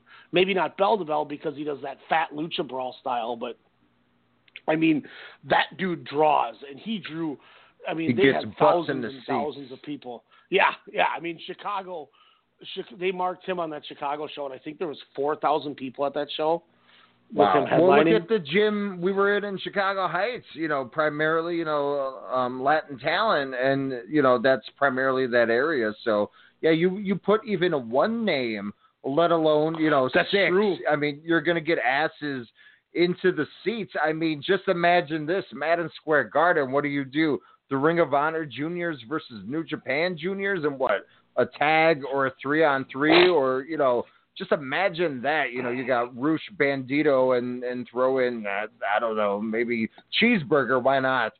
You know, take it on, you know, well, not Kushida anymore, but, you know, something along there where they can go junior versus junior, something along those lines. Or, you know, like you said, maybe do like a big LIJ tag match, having those Mexican ties. I'll say this to you, and I think this would be a really fun match because you'd have really good opposition. You know, if you didn't have T-shirt Naito and he had working boots on, you could do Roosh and Naito against the Briscoes, and I bet you that would rock. Oh, you wouldn't save that for Evil and Sonata? No, I mean, if you're at MSG and you're trying to make a splash, why not take advantage of having the Roosh tie in there? And now you're able to establish Roosh with your fans that maybe don't know him, because if I'm paying Roosh, well, I'm sure he got a very nice paycheck. I want him to get over. So if I got new fans that just know the product but don't know a lot of, like, outside guys, if I go, whoa, this dude's tagging with Naito against the Briscoes, he must be a big deal. You know, so I think that's the route I go with that. Speaking of Kushida too, since I guess we're right into it, it sounds like Kushida's deal is for 205 Live. He will not be going to NXT. What? So we're going to be seeing Kushida on Tuesday night. Well, what are your thoughts on Kushida on the 205 Live? I don't know. Him and Tozawa getting a stable. Here's the thing I'll say about 205 Live is it's a really good show. Just people don't watch it. Like, if you sit down and watch 205 Live for like 2 weeks in a row, and I guarantee you'll go, wow, that was some really fun stuff. Like, Buddy Murphy's title reign has been really good. Like, I never thought I would enjoy a Buddy Murphy title run. Like, if you'd asked me back when they came out to that annoying music when they were Blake and Murphy, like, I was like, these dudes look cool, but they're nothing special. But I tell you what, man, Buddy Murphy's having a hell of a run. And that four-way they're going to do at the Rumble with Alexander, I thought that was a really good match at the Australian show where he wins the strap there. But and the matches they had since then, you know, kind of on the pre-shows have been really good with Buddy Murphy. Yeah, I mean, it's a good product. Just people just don't watch it. That's the only problem with it. That's another thing too, is that I know next week probably, you know, is more Royal Rumble talk time because of the card. But dude, every match on like this Rumble card, like in a mark standpoint, this show should be incredible. Can but WWE how are they going to mess it up? Yeah, exactly. Have you seen the like the full card that got released today for this show? I have not, but I am looking it up right now here. Ava Marie, what? That's weird. She's on that new show, or the Big Brother show. She on that new show. So we get a rematch for the U.S. Championship. I thought there were an automatic rematch anymore. So that's out the window. Why is Shane McMahon going for the SmackDown Tag Team Championships? Because he needs an opponent for WrestleMania, duh. Sorry, Bar. Okay, Rousey Banks, that I knew, and that... Do you think we're getting that too soon without, obviously the build has been good. I saw her and Ronda on Monday. But, I mean, is it too soon? I had some bad comments to say. I love Sasha Banks, but when she cuts a promo, man, so there's some things that I'll text you because I probably shouldn't say these on the air, but you could say yes too early, but I think if you're doing, I hope because they're building the horsewoman versus horsewoman. That's what you're building for what, SummerSlam probably. Yeah, and what if Rousey, she has a 2-year contract or whatever? What happens at the end of the second year? She decides she wants to go start a family because she's talked about that. So you might not have time to wait. True. So I think that's why it's okay. And look, it's the Rumble. It's your second biggest show. If you're not going to do Charlotte and her, and you're going to do that dumb 3-way, because everything in this company has to be a frickin' 3-way. You can't have one-on-one matches. Petition, elimination. Give us this then. Yeah, I'll take it. Oscar, Becky Lynch. Wow, finally we get those two one-on-one. Like when it means something, where it has that big match feel. So yeah, Daniel Bryan, AJ Styles. Yeah, you got a 4-way. Kalisto, Hideo Itami, Akira Tozawa, Buddy Murphy. Do you think when Kushida comes in, those three are going to form a stable called the Rising Suns? Brock Lesnar, spoiler, Brock Lesnar, Finn Balor, Beast versus the Demon on a big stage. About time, Vince. And then the 2 Rumble matches. How are they going to mess this up? Go, Ryan. I don't. I'm not even going to say anything. And not just kicking out of finishers. Like, I'll say this. This week's Monday. This was the first time I watched Monday Night Raw in 2-3 months, and the first hour was some of the most horrific television I've ever seen. But the last hour and a half actually wasn't that bad. I was shocked. I kind of enjoyed it. Now, I don't understand the Alexa Bliss segment where they had her naked in the back. I wasn't an homage to Trish Stratus. And she says, it was as goofy as the Mandy Rose saying, "I'm going to break up Naomi's marriage" on Tuesday. Yeah. Like holy cow, where are they going? But you get rid of that beginning crap with Braun Strowman that was so horrifically bad. Oh God! It was a slightly. What did he flip show. over this week, Ryan? A limousine, Vince's limousine. And Vince was so mad that he in it? Took away his Royal Rumble match. Nope. But Baron Corbin was the one who set it all up. Oh, my gosh. But they had a cool little angle where, all these dudes. It was a murderer's row of jobbers, though, waiting outside to talk to Vince about facing Brock Lesnar. It was like Curtis Axel, Bo Dallas, Kurt Hawkins, No Way Jose, Heath Slater, and Rhino. Are you kidding me? These are the guys that are waiting to talk to Vince. And then Jerry Lawler randomly walks out from the room. I was like, okay, that was weird. Memphis. But they were in Memphis. I get okay. You're smart. And then this segment was fun for the 4-way, and it sounded like Lesnar was the one pushing for Balor. And apparently they were never going to have Braun in this match anyway because he was never going to win. They didn't want him to lose again. So they're protecting Braun. Deception. So, why protect him? He's not in the good graces anymore. Yeah, I guess of internet fans. But even it seems like crowds there are just kind of over this shtick. It's not 1994. It's boring. I don't need to see him tip things over. It was funny when he said that get these hands things the first time, but now that he says it 5 times in a promo, I'm just like, all right. I get it. You know, it's not catchy enough. Like when he used it as a "you better get out here, or you're gonna get these hands" type thing, I was like, that's funny. But now he waits for the crowd to sing along with him, and I get it. That's what you do. You sell merch, but I've never seen anyone wear a Braun Strowman shirt. Find me 4 people. Well, I remember when I tried to buy one when we were at the TLC pay-per-view, and they didn't even have them at the pay-per-view. Yeah. That was when we got to see Braun Strowman killed in a compactor only to show up the next night on Raw. You remember we also saw AJ Styles battle Finn Balor? This is true. And I guess Lesnar was pushing for Balor. Like, he's wanted to work Balor for a while.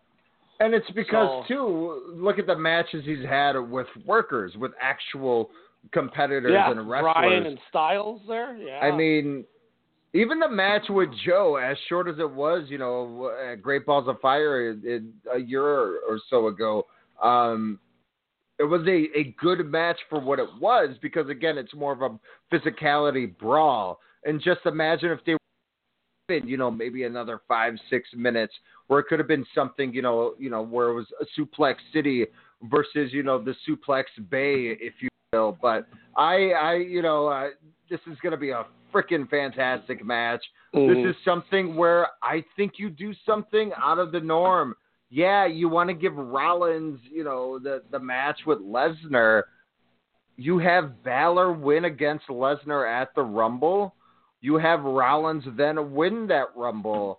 And then you set up the rematch for, hey, I'm the champion. I never this title.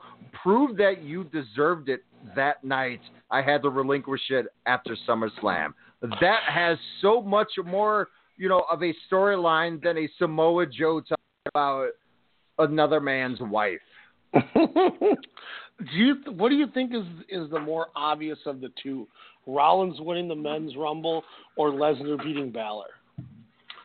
I'm going to say... Can't it be both? No, I'm going to say Rollins winning the Rumble. What's more obvious, though? Rollins winning the Rumble or us getting a Charlotte, Becky, British Bulldog, Lex Luger double elimination? Yeah, I kind of think that's so. You know, and I know this probably isn't the sexy answer, but I almost wish they would just rematch Charlotte Asuka from last year and let Becky win and have her go to Raw to face Ronda. And just have 2 one-on-one good matches. That would be dope. Like, I wish that's the route they take. But, yeah, I think you're probably right. We're getting and there's no way they can do it as perfect as Cena Batista because there's an accident. My quads. You blew them out. I love how there's a botch. And because of the botch, Vince can't walk for 6 months. He falls backwards. My thing too with that would be you either go that route or you have Charlotte win the Rumble, and then you have Becky intervene into the match like Charlotte did at SummerSlam, where you know she kind of went into that title match. The only ways I can kind of see. Only 2 possible scenarios that would make, I guess, a little bit of sense. Mm-hmm. But find out more next week. It's like I said, it looks like a good show. I mean, it could be a fun Rumble. I can't wait. You know, once again, here's the crappy thing about it is we're all going to be sitting there watching it just waiting for them to do something stupid. And that's the worst part about WWE right now is it's hard to enjoy it because you're just sitting there waiting for the turn to happen where the thing starts to suck. It's like, oh, I know it's coming. I know you guys are gonna do something stupid. It's I know it's coming. All I know is I hope just like when a couple years ago when I got Randy Orton's number in our buy ourselves a number Rumble game, I hope I'm the one that pulls Seth. Oh man. I hope you're not the one that pulls Seth. Do you remember when Isaiah had number 30 and it was Roman and everybody stared at him and he just sat in that corner uncomfortable, like, because he's like, yes, and he's like, oh. That sounds like you son of a bitch. Roman Reigns wins. Man. UK, where we were going here, a couple matches left in the show. Jordan Grace defeats Ginny for the women's title. I went 3 1/4. I would have went higher, but Jordan Grace botched a couple things. Oh yeah. But it wasn't too crazy. Did Ginny just seem like she was just like there? It didn't like not until later on into the match, but it just seemed like she was kind of going through the motions, which I, have become, kind of a Ginny fan, kind of after seeing her from Hello Wembley and just seeing her from the latest episode of NXT UK with her match against Isla Dawn here. But I don't know. It just, again, kind of seemed more going through the motions in that match. And she seemed a little at the first, yeah. And it was, I think it could have been too a little bit of the trying to get used to the opposition, because I don't think they've ever worked each other. I could be wrong. So I think that could have made a little bit of a factor where they're trying to figure each other out per se. Because then I thought once they got going, it was pretty good. Ginny went for her face buster out of the turnbuckle, and I don't know what the hell Jordan Grace did. She didn't go with it at all, though. And that was where I was like, was she like tumbled over? Yeah, it almost looked like when Nia Jax was supposed to get Hurricane Rana off the apron, and she just like fell over, and Sasha almost died. I enjoyed her package like driver pin for Jordan Grace's finisher, though. That is mighty sick. Funny story, I guess, involving this match. I remember, it was like right when you went to Japan. This show, I think, was, the results were in. I didn't see anything except I saw something that said new Progress champ, and I was like, oh no, what do I do? Like, do I tell Jen to tell Ryan not to look at any internet? Because I thought somehow Walter lost the title. So because that's all it says. Like, I can't click, I can't look, I got to watch the show, blah, blah, blah. Well, with the first show, when we had a special WrestleCast radio contributor and guest host David Ritter on, the first show we did, we're kind of previewing Warrior Wrestling 3. And essentially it updated and it said Progress Women's Championship match with Jordan Grace. And then when I'm going through the card, I'm like, oh yeah, Progress Women's Champion Jordan Grace. And it wasn't until later on in the show I was like, wait, she wasn't Progress Women's Champ. And I was like, wait a second. And then I watched the show and she wins. I was like, huh. I was like, wait, was that the thing? And then when you told me not to go on Twitter because you just finished Progress, I was like, wait, so he knows Walter wins. Do I tell him I know Walter wins? Or loses, I mean? So I was like, wait. So if I would have said, wow, it sucks to hear about Walter, you're probably like, what the hell is this guy smoking?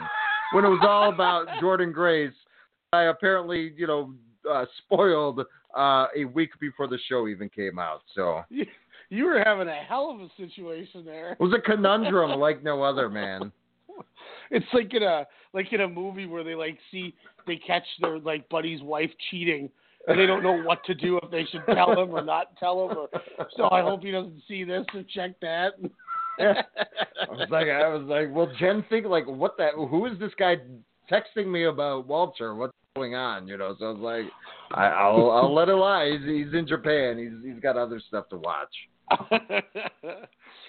Chris Brooks defeats Drew Parker.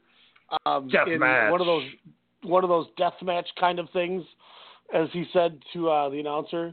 Or no, Drew Parker one. I didn't mean to say Chris Brooks one. We see the return of Kid Lycos. Yeah. PCK gets reformed. It was what it was. I went 2 3/4. A couple things that made me kind of but otherwise it wasn't too bad. There was that sandpaper spot was kind of gross. And then when he couldn't get the damn staple out of his forehead, it was disgusting. Well, in the beginning, he starts off with stapling Drew Parker's hand to the skirt of the ring, and you're like, oh God, we're going right away. And then he put the ring skirt over his head and stapled it into his head. Yeah. And in my head, I'm going, how do you know not to staple into his eye? Like, what if you didn't, like, you know what I mean? Like, what if he stapled his eyeball? Like, that was, some of that stuff is nasty, man. One of the nastiest spots, too, involved that mini ladder where he just slams, I want to say he slams Parker, like, onto the corner spine of the ladder where it was on its side. And I was like, oh, God. Like, he was decimating Drew Parker for sure throughout this match. But again, DNR, Drew Parker kind of making a name. That guy looks and feels like Paul Robinson with hair, which is not a bad thing. Again, a nice little wild card in that do not resuscitate non-faction, if you will. Yeah, Drew Parker definitely worked hard. He was working his ass off. He was really fun on that Fight Club Pro show also. Now for the surprise of the night. The Swords of Essex. Yes. Not since chapter 13. Yeah, that was. I was trying to find that spot that I had seen. I can't. Here it was when in the middle of the four-way, it was Ricky Shane Page, Jimmy Havoc, Drew Parker, and Masashi Takeda. And right as Jimmy Havoc is about to do a foot pile driver off the top rope through a bed of light tubes elevated by two chairs to Ricky Shane Page, Masashi Takeda on the ring apron decides to pick up Drew Parker and give him the Bloody Sunday on the ring apron. Oh, God. I was like, well, that's the end of Drew Parker. I don't even remember him going to the back. Like, I just remember that was the last time we saw him. Bunch of dick druids comes out, carries them out of the ring. He doesn't show up till Joey Ryan's penis party. Man, this Paul Robinson went through hell in this match. Mm-hmm. When doesn't he? There was, I don't know if so I had tweeted at him a little bit too. So obviously he gets that Will Ospreay's tooth gets driven into the back of his head where he is like badly bleeding everywhere. Mm-hmm. Then when he took that Ace Crusher off of Will Ospreay's shoulders from Kyle Fletcher, he busted his nose and got black eyes on both of the eyes from that, and he got knocked unconscious. He said he doesn't remember the last hour of like leading to that match and the match. And apparently after when he was trying to pin the dude, I think it was Fletcher and Ospreay trying to get him back in the ring, he didn't even know where he was at that point. Wow. Like, so he doesn't even, like, he watched the match back and he goes, I don't remember half of what I did to finish that match. Like, he got destroyed. Now, I went 4.5 in that match. That match rocked. Yes, it did. My God. Aussie Open showed why they definitely caught the eyes of many wrestling fans in 2018, even in a losing effort. I loved, the parallels or, kind of the team, of Mark Davis and, of course, Kyle Fletcher, but just how they complement each other so well. You got the big, strong guy in Davis and, the high flyer in Fletcher. But the spot where Davis grabbed Ospreay and kind of held him down and then picks Robinson up, dead weight and all, with one hand, power bombs, Paul Robinson down after he's probably, like you said, totally has no idea where he's at, and then just throws Ospreay down just right next was just awesome. And just to think to, kind of see Will Ospreay and a Kyle Fletcher, kind of in the ring at the same time was a treat. And cannot wait, for any impending rematches. But no, this was definitely a get out of your chair type of a match because you had no idea where the hell this was going to go. And then to crown new champions. And that one of those new champions, Ryan, ended up winning the Open Heavyweight Championship, just a few days later at the Tokyo Dome. So, it's crazy to just kind of think how he wins in a green tag match and then just 4 days later wins another, championship at the Tokyo Dome.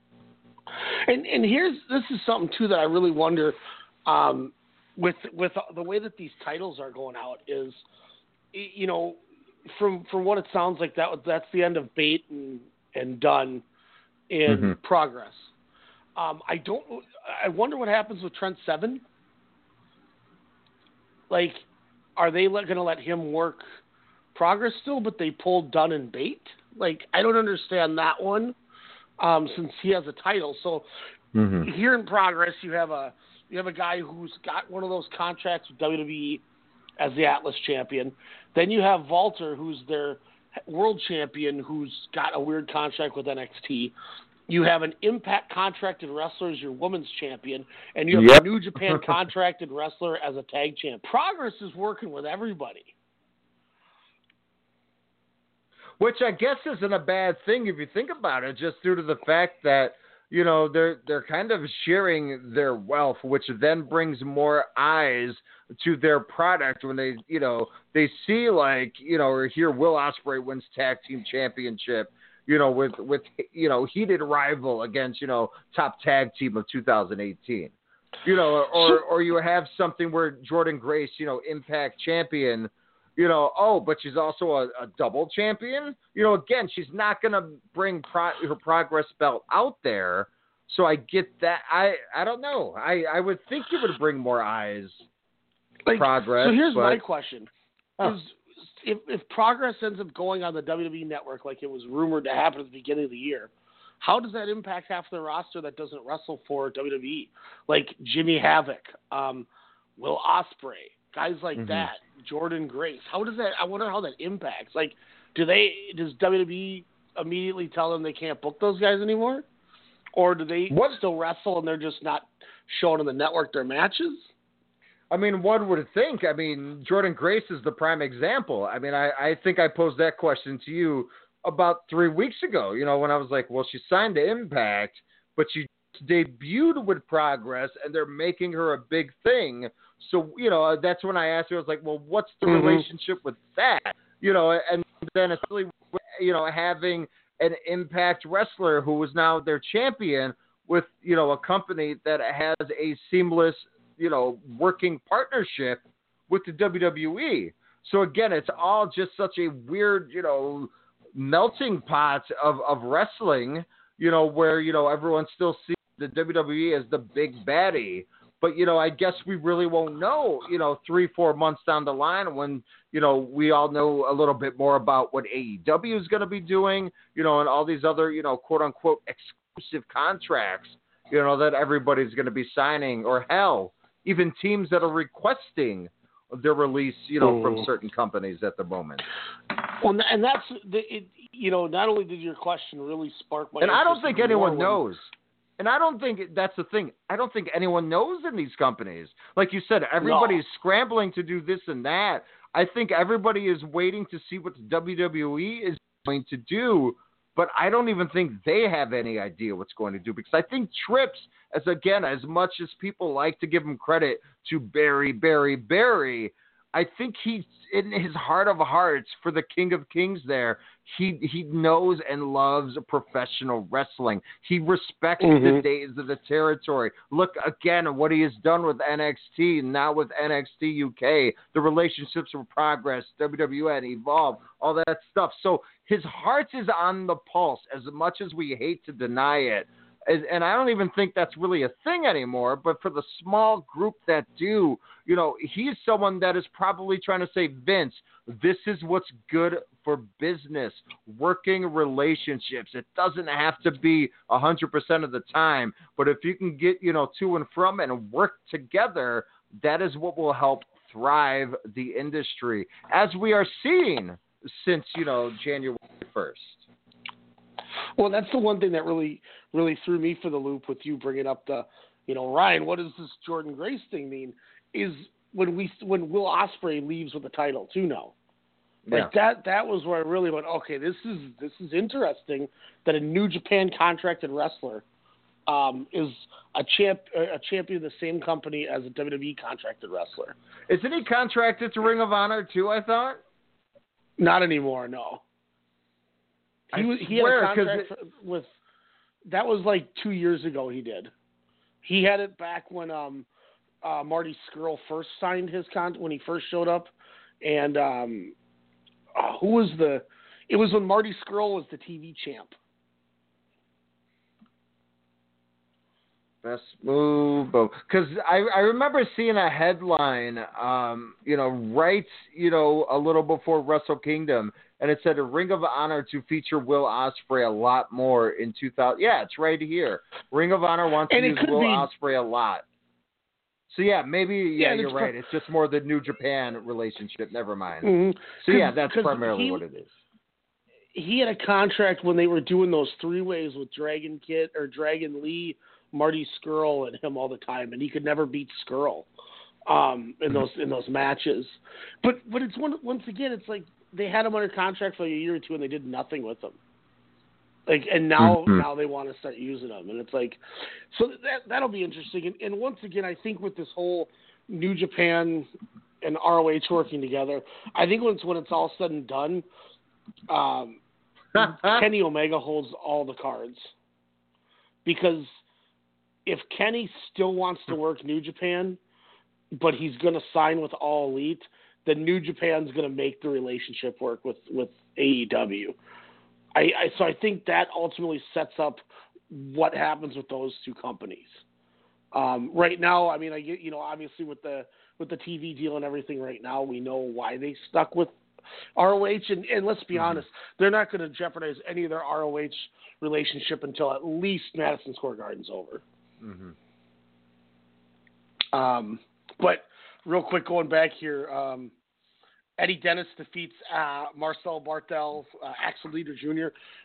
I only went 3 stars on it just for the fact that you could tell Axel Dieter Jr., as fun as it was, has that WWE shtick on him. And it wasn't the same Axel Dieter, the same ring comp gentleman that I'm used to. But it wasn't bad by any means. 3 stars is a perfectly acceptable wrestling match. Were you surprised by the win? From Eddie for Dennis? No. They're a smart company where, if you got somebody coming in from outside for a special appearance and you're having them face somebody that you're trying to build in your company, they come in and do the job. It doesn't affect them. They're not going to be back anyway. Use that to build up your talent. I'm totally fine with them doing that. I think that was a smart play too. You don't bring somebody in to take a victory from a guy you're pushing for a big. Look at Ilya Dragunov came in and didn't beat Pete Dunne. As much as it was an attraction for him to come in, you just don't. They don't have to come in. It's not WWE where they bring him in and he's got to win right away. So I like the fact that Dieter did the job to Eddie Dennis. Keeps the Dennis train going.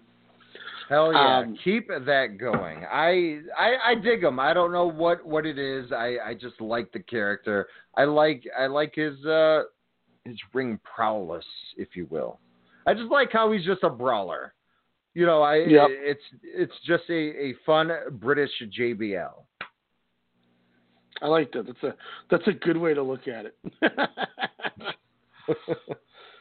And then obviously the other thing we had was was Tyler Bate versus Pete Dunne. I don't think this was as good as their other matches, which I still won 4 stars on it, but it was definitely not as good as their past performances. I did enjoy when Dunne ended up punking him out on the floor and he took that bump. I thought that was really good. Then he turned the intensity up. Mm-hmm. Yeah, it was a fun match. This was a fan service match.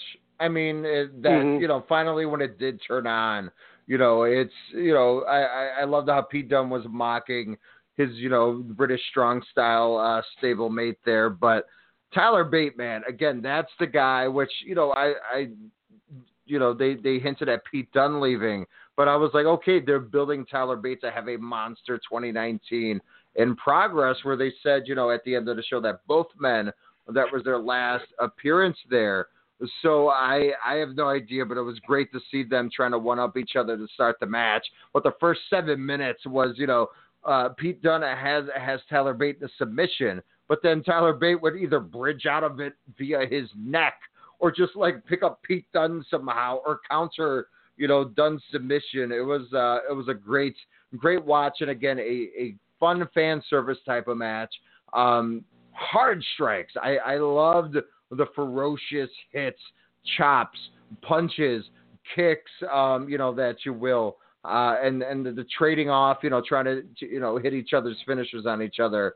Another great spot. But Pete Dunne, man, he definitely is the guy, to face Walter, where it's like, okay, I could see him possibly taking out the ring general. Although it could be hard, and he better take his vitamins that day. But again, they hyped that match very well over on Progress 84, the time we fought in a bigger hall in Blackpool. No, it's ridiculous. Some of these names.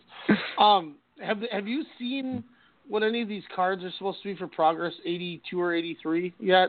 Or 83, 84? I just know 83 is the rematch for the tag team well, not rematch, I apologize. I think, what, is it the rematch? Let me see. It's for the Swords of Sussex, but I want to say, is it CCK? Oh, it's Swords of Essex against CCK. So not a rematch whatsoever. But it's going to be awesome. Holy shnikes. Ilya Dragunov versus Timothy Thatcher, possibly, because, whoa, that just blew my lid off. Timothy Thatcher, get him on that NXT UK, even though he's a Sacramento legend there. Sorry, KJ. But imagine, again, a ring comp in the WWE as one of the premier stables in wrestling. Soak it up, America. Vince would be like, Timothy Thatcher's so goddamn boring. He'd hate him. He's like that British guy. And there's like, oh, he's from Sacramento, Vince. What? Put him in some shades and board shorts. Again, guys, me and Ryan have been doing Vince impressions way before this show, way before anything to wrestle with. So this is just us being us. Suck it. Aussie Open are taking on William Evers and Chuck Mambo of Do Not Resuscitate at that show. And then the other two, Drew Parker and Spike Trevay, are taking on Eddie Dennis and Mark Haskins. So Haskins not gone. Ooh, okay. Jody Fleisch against Angelico. Ridgeway and Iria. Wow. Oh, that's Chris Ridgeway and Shigehiro Irie. And then you said they're doing Thatcher and Dragunov, I believe you said. And then obviously we have the Swords of Essex against CCK. God, so that should be pretty fun. Yeah, that's gonna be a good show. So tell me about Angelico. Angelico worked a lot of Lucha Underground. He's a champion down in AAA. He wears he was a partners with Jack Evans, and he wears like green and black, crazy colored gear, like a motorcycle dirt bike kind of guy. He's done a lot in Lucha Underground. He was a pretty big deal there. So that'll be sweet. Chapter 85. No full cards yet, but 85 and 86. Austin Theory is making his debut there. Jordan Devlin's going to be back on the card, and DJ Z is going to be on the shows too. Yeah, I did see that. Good for him, man. Free agent. No longer under the shackles of Anthem. Yeah, so it'll be interesting to see what some of these guys... now that we're talking about that, I got some notes here I took down. So obviously we talked the Roosh thing. Apparently the Lucha Brothers have big deals in place with both WWE and AEW but Lucha Underground is still kind of holding their contracts hostage. Why can't you pay off? Have you ever heard of that, where a company has paid off a contract early to sign talent? Yeah. So why is the E not giving them the money? Well, apparently Lucha Underground is hell-bent that they're going to be running Season 5. Like, Eva Lise has been trying to get released, and they won't let her leave her Lucha Underground contract. Joey Ryan's still under contract with Lucha Underground. Otherwise, he would have already probably signed an AEW contract. So a lot of these guys are still tied up in there. El Hijo del Fantasma, King Cuerno from there, he apparently part of the reason he hasn't signed a contract anywhere and just kind of working freelance is because he's also tied up in this Lucha Underground stuff where they won't let him walk. So it sounds like a lot of these people are just tied up in these Lucha Underground deals. Brian, these contracts done? Johnny Impact. I think 2 years still. Oh my gosh. What if the El Rey Network goes under? Are they still technically under contract? I don't know. I can try to look into it and see if I can get an answer. But because I thought I'd seen it recently where there was pretty much like, no, there's not going to be another season whatsoever. So how would one null and void? I hope, because there's just a lot of good talent out there that should be kind of exposed a little bit more and just not kind of on the internet circuit, if you will. Well, so here's another thing too: is with MLW had said that they signed them to the Lucha Bros, the contracts. MLW's contracts, apparently, this is the stuff I heard from Court Bauer stuff. Basically you're allowed to work anywhere but WWE and ROH. It was just a WWE thing where you could work anywhere, but if you sign an MLW deal, you can't work WWE. Apparently, ROH is on that list now because of what happened with the Roosh situation. What their deals have been is it's low money, like $150 a date for 2 years. So if they use you 5 times, that what, $750 or whatever. And I guess a lot of the talents have been turning it down or leaving. Like we saw Shane Strickland said he's a free agent now. So a lot of these guys are like, screw this isn't worth it. There's no money in this. And the problem is they have priority over you. So, WrestleMania weekend, there's been a couple MLW guys. Filthy Tom Lawler was booked by the Black Label Pro Company, and he got pulled from the show. They posted on Twitter due to an MLW commitment. So, if they're bringing you in to do interviews for the MLW TV, you're not necessarily getting paid for it because it's not an actual booking date, but they still have priority over you to do some of these interviews and stuff. So it sounds like these MLW contracts are not that legal binding, which is why the Lucha Bros are suddenly working everywhere else, is because they maybe are under a contract like that, but it's nothing that crazy. So MLW, you say, possibly could be paying their talent only $150 a booking? Yeah. Why and who can survive off of that? Yeah, that's like... What if they film multiple shows in a night? Do they get paid per show, or is it just because you're per there? Per date. Wow. So that's why they have a couple big names that maybe they paid more for. But if you look at a lot of these guys in MLW, it's a lot of talent that look at what's his name? MJF walked from it. Joey Janela walked from it. All these guys where they're trying to grab them before they're worth a damn. The problem is these people are getting a lot bigger and better, and they just can't compete with it. No, that's really low if you ask me, but I don't know. It's interesting to see if that's a real thing. Kushida to 205 Live, we already mentioned that. The other thing, too, that I was told, which definitely has a ripple effect once again in AEW and New Japan really not working together, which completely shows that there's no alliance between the two. There's big talks that 2 or 3 stars from New Japan are jumping ship to AEW. Whoa. Obviously, I think Kenny Omega is probably one of them, but there has been no names said about the other ones. I don't think, I would say there's a 1% chance that this ever happens.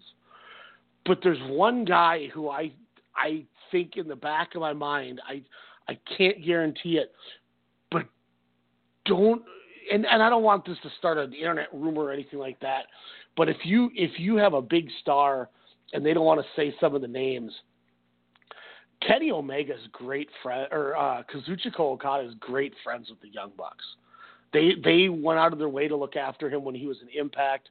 There was that time where they wanted Okada to blade and he wasn't comfortable with it, and management was pushing him to do it, and the Bucks told him to F off and leave him alone and stood up for him and got in trouble for it, but they didn't care because they didn't, it wasn't right. And, he worked all in and basically told Kadani, look, I'm working there regardless if I have your blessing or not. And Kadani just kind of let him do it. And he's the reason the Bucks got booked. And I tell you what, if they really dogged the Bucks and AEW guys out a couple days before that Tokyo Dome show, to the point they didn't even show up for New Year's Dash, if the wrong thing got rubbed the wrong way, that's one guy I could see going there. And that's a guy that's going to get a big contract from the Cons. That is for sure. Because, again, the potential matchups, the talent that will, not only the FTRs of the world, hashtag FTRs, but, you got other people, asking for the release, just, again, to kind of be a part of this fantasy wrestling. But, again, it's fantasy wrestling done right. It's going to be something, that's not just going to be like, hey, we're going to throw, Okada versus, Kenny Omega right away. It's something that's going to build, that they're going to be smart about. Look, we're already getting a Hangman Page, Pac, kind of a tease there, which again on paper, I can't wait. I never would have expected that. But when I saw that, I was like, I need that now. So again, they're incorporating so many things. Not even expecting it, but tell me when you ever would have thought when you're fantasy booking that you'd be like, oh man, I would love to watch Hangman Page wrestle Pac. Like, that's not even something anyone even thought about as a dream type thing. Like, and I don't mean dream match, but like if you look on paper and you go, holy shit, they're gonna book Page versus Pac, that's gonna rule. And I'll tell you what, I think the Young Bucks are and Cody are going to do this right, and I think they're not going to screw it up. They're not going to, quote-unquote, Triple H themselves with the booking. I'm not talking about the way he books as the owner. He's incredible. But, Cody's not going to book himself to be the champion. He's not going to take the Gagne or Triple H or Jeff Jarrett approach, where I get it, you can't rely on everyone, so you rely on yourself because you know that you're going to be there. So I understand it's a confidence thing, but, I mean, the fact that the Bucks and Cody are already putting Page into the program is the smartest thing you could do. Because Hangman Page is young, and if he just continues to keep improving, there's a reason that Triple H offered him main roster money to be a headliner in NXT, which is unheard of to think of. Because Triple H isn't stupid. This is a diamond. This is the epitome of a diamond in the rough. I mean, and you see it every time Adam Page goes out there. He impresses and just gets better anytime. So I think that's a great move by establishing him in the first promo or the first angle for the title. And I love the fact that this not only shows that they have the OWE Alliance and the Strong Hearts Alliance, but it also shows that Shima and Dragon Gate must be getting along, because now there's obviously a Dragon Gate alliance with the two now.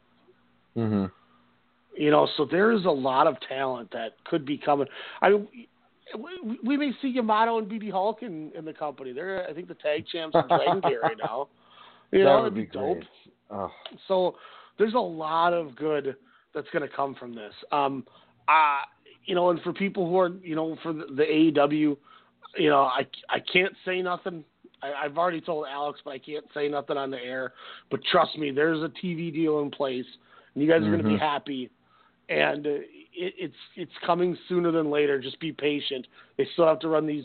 There's a couple shows they're going to run first, but before the year's over, this company is going to be off and running, and I can't wait to see what this company can do on TV. And something's going to be happening in Los Angeles if you check the Bucks Twitter, as well as Hangman's and Cody's. What did it say? It said, "See you in Los Angeles."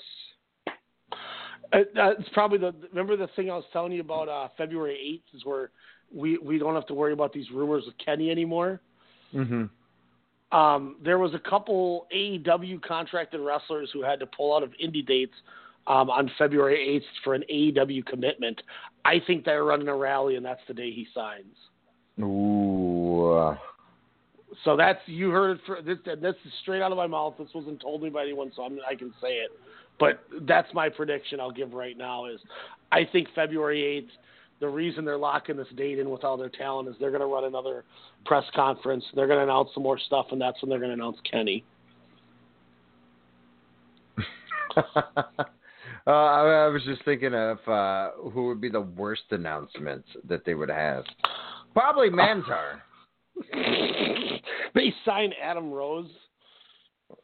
Damn it. Hey, Leo Kruger, I heard good things about that guy. Yeah, he's all swole now that he's off the drugs. He's gained like 50 pounds of muscle. Oh, man. He's all like just yoked out of his mind.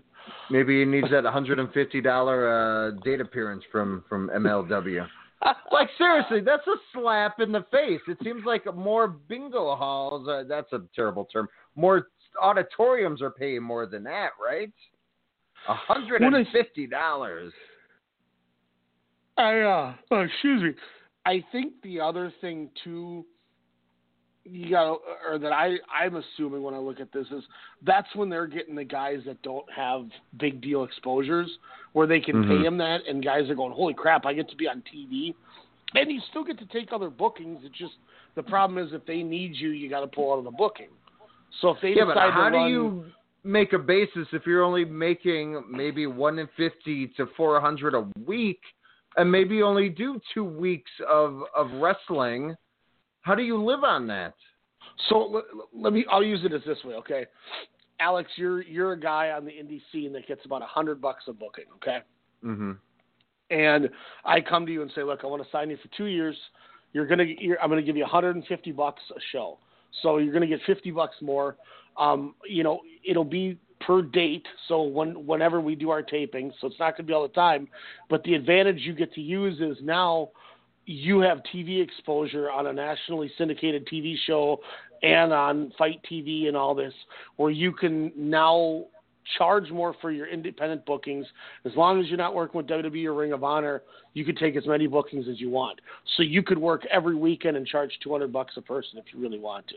So now you're going to get booked a lot more now, because if say you were getting booked twice a month, well now you might get booked, 2 times a week. So yes, you're getting low money from me, but I'm giving you national exposure. I don't know. That just seems way I'm not disagreeing with that. But what these guys and gals do, these performers, 5, 10, 15, 30 minutes, in a ring, it's just so much physicality, so much that you do, and then again, they're putting the butts in the seats. When I hear numbers like that, I'm like, what? So let me say it this way. So say you were working 3 times a month and you were charging $100 appearance. So you're getting $300 a month for wrestling. Obviously, you still have a shoot job. Now, because of the exposure you got from signing with us at MLW, now you're getting three bookings a week, which accrues to 12 a month. So you've quadrupled your wrestling income, and you can charge double. So you're making 8 times a month what you were making. You went from making $300 in 3 matches to making $2,400 in 12 matches. Interesting. It's a lot of pesos. Now, so and then that's where but you're only going to give me $150. Okay, well then you don't need my nationally syndicated program. Good luck to you, and I hope everything goes well. Mm-hmm. You're not hurting me. Wow. It's like, but that's just me, playing the other side of it. As in the worker mind, I think it's garbage. I'm with you. But if I'm the promoter, That's my way to smooth it over and make it work. So now I get talent for cheap, where I can run my shows all profit, but hey, you're still gaining exposure out of it. So now you're going to get more bookings.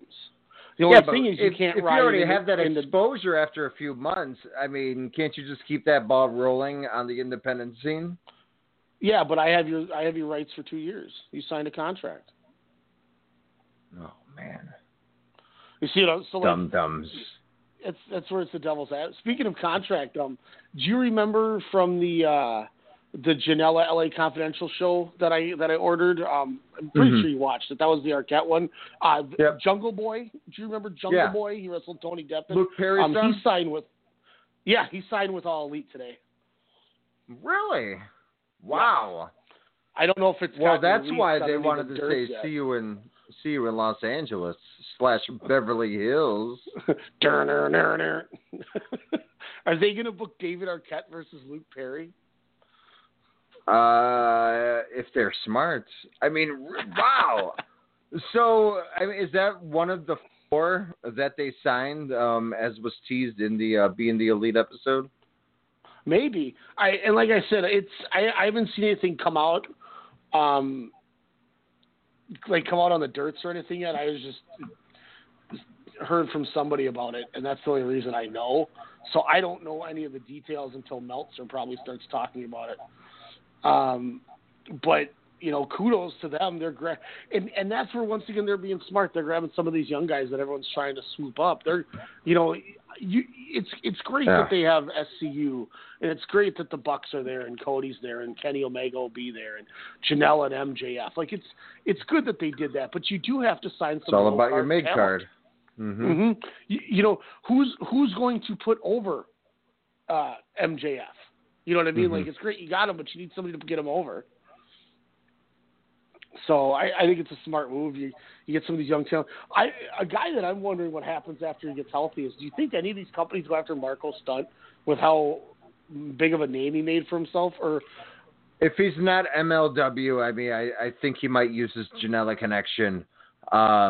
And he's tight with the guys, especially from StarCast and All In, being in the Battle Royal. I think it's probably going to be 80% chance he probably signs with AEW. Imagine him and Jungle Boy either in a one-on-one or a tag team, a type of a setup. I mean, that's just your young talent, right away. Where again, that's 2 talents that you could build off of. Apparently, they wanted Jungle Boy to also sign a little longer term, but apparently his father and their legal team said it probably wouldn't be best to sign anything over 2 years this early in his career. So, I can see both sides because one, if you're All Elite, you try to lock him up so when he does continue to develop and improve, like it seems like he's going to be somebody that does. You have his rights and you got him locked up. And I can also see the standpoint that, his dad said where it's like, hey, look, he needs to be available once he starts peaking. So I get both of them. I think it's a smart move by AEW to try to lock him up long term. And I think it's a smart move by his camp to have him not do it, But then you're also, betting on yourself and hoping you don't get hurt.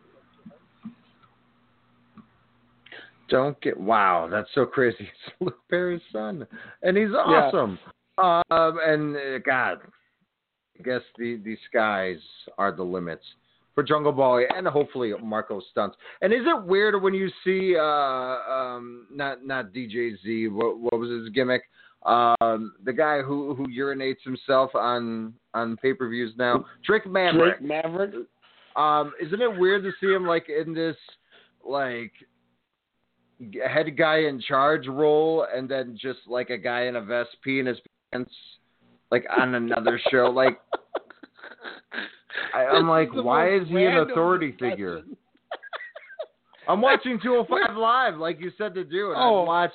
This is the latest episode. I watched the previous one with Tommy and Cedric Alexander, which was a pretty damn good match. So I was just confused. I'm like, he's still the authority figure, huh? How could you take anything that guy says seriously? Does that storyline work in this, part of that universe?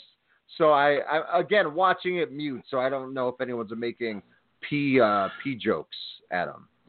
Well, that's one of those things. Once again, it was like, why do you have the babyface general manager being the heel manager for the AOP, and then you have babyface Leo Rush managing Bobby? Like, it was just stupid how it was. Like, it just didn't work, or whatever. The other thing too is I think this 205 Live from last week, when the Kanellises are out there, I guess Maria Kanellis cuts like a shoot promo. Really? And nobody thought anything of it. And then they asked for their release today. So they asked for their release. Yeah, it's a fun time to be a wrestling fan. From it blows my mind inside to the outside of the ring. They signed the Kanellises. Mike Kanellis blows his debut immensely. Mm-hmm. Gets all out of shape and it completely takes a turn for the worse with his life, and then she gives birth to a kid, so she's off TV. He gets himself right, gets all back in shape. They put him back on TV, and then they're like, "Hey, thanks for keeping us at the company when none of us are working. Now we want out." Like, I'd be like, "Screw you." We took care of you guys, not a good idea. Yeah, like it was like a month into you guys coming to the company, and everything happened, and we let it. We helped you through it all, still paid you, and now you want out. Now that you're all good. Mm-hmm. Like, what kind of gratitude is that? Yeah, I was a little when I kind of saw that, I was a little confused due to the fact that kind of in the vein of what you said, where it's just like, at least try to do something on TV. I get if they're not getting put out there, what can they showcase? But yeah, I mean, you try to do as much as you can with as much as what they did for them. But I mean, that's business, I suppose. Even though it might not look like kind of the best actions from the Kanellises and or Bennett's. Yeah, so it wasn't. I don't think it was either the show that happened yesterday. It was the show that happened the week before. I'm actually going to go on my Xbox and boot up the app and check it out myself because I didn't see this shoot interview. I just heard about it earlier in the day, so I'm a little intrigued to see what the heck she was talking about. Why does Kenta's hair look like a really bad wig? Because hopefully he's angry Grandpa Kenta and he doesn't care anymore and he's just going to hurt somebody on whatever you're watching. Yeah, by the way, I don't know. Did you watch the Marafuji? I don't know why I kept calling him Fuji. Anniversary show stuff from. I know you don't watch a ton of Noah, but Kenta worked the main event. They let him go back, and he worked a match against Marafuji. And no, I did not. Awesome. Ooh, I'll have to check that out. This was like old Kenta. Like he was back murdering people, which is crazy too. Because then, like I said, at that Fight Club Pro show we went to, randomly Akira Tozawa worked that show, and I was really surprised to see him on that show. He tagged with Miko Satomura, and they wrestled Chris Brooks and Kid Lyko, CCK. Whoa, oh my God! They're putting that show on DVD, so I'm going to for sure pick that up, and then we can watch that because I'd like to check it out again because it was a tremendous show, just a tremendous show. I'm trying to remember the exact card. I was going to pull this up here real quick. I don't know. Maybe they took it off because I do not see any Kanellis interview on this episode. Friday, February 1st, Fight Club Pro, the Wrestle House 19, Dunkzilla himself, Mark Davis, taking on Walter. Whoa. Where's that at? That's Fight Club Pro. It's another UK company. Okay, yep. Okay. Wow. Yeah, that sounds way tight. Here, Project Tokyo. Let me get the. It's going to be on video on demand too. It sounds like okay. That's pretty tight. Let's see if I can find this DVD here. Man, changing the universe indeed. Yeah, it's wild. Like some of the stuff that just thinking about what's been going on and all the changes and stuff. It's like, what the hell? Is it weird that I think? Match listing. Oh, here we go. I found it. Okay, so this was the show. It was Fight Club versus DDT. We saw the Hunter brothers, Lee and Jim Hunter, took on Moonlight Express, Mike Bailey and Mao from DDT. Nice. Yep. And then Beauty Bear, Chihiro Hashimoto, who's the champion in Sendai Girls. I can't remember her partner's name. I apologize. Took on Dash Sago, who's one of my favorites going, and Millie McKenzie in a Sendai Girl tag match. And then we had the big strong tag matches. The strong BJ, Daisuke Sekimoto, and Yuji Okabayashi took on Mark Davis and Kyle Fletcher of Aussie Open, which was tremendous. Then we get the Strong Hearts exhibition. Seki Yoshioka and Shima took on T-Hawk and El Lindemann. That was awesome. Then what they considered was a dream tag match. CCK, Chris Brooks, and Kid Lycos took on Miko Satomura and Akira Tozawa. And then the main event was Death House 3, which was Masashi Takeda, Drew Parker, Jimmy Havoc, and Ricky Shane Page. So, I mean, this card was tremendous. Oh, it was so fun. Yeah. I'm going to order that DVD. It starts shipping next Monday, so I'm going to get my order in before Monday so I can get on that first run of them. But Royal Rumble, maybe I'll get it by the Rumble. That'd be perfect. We can watch it then.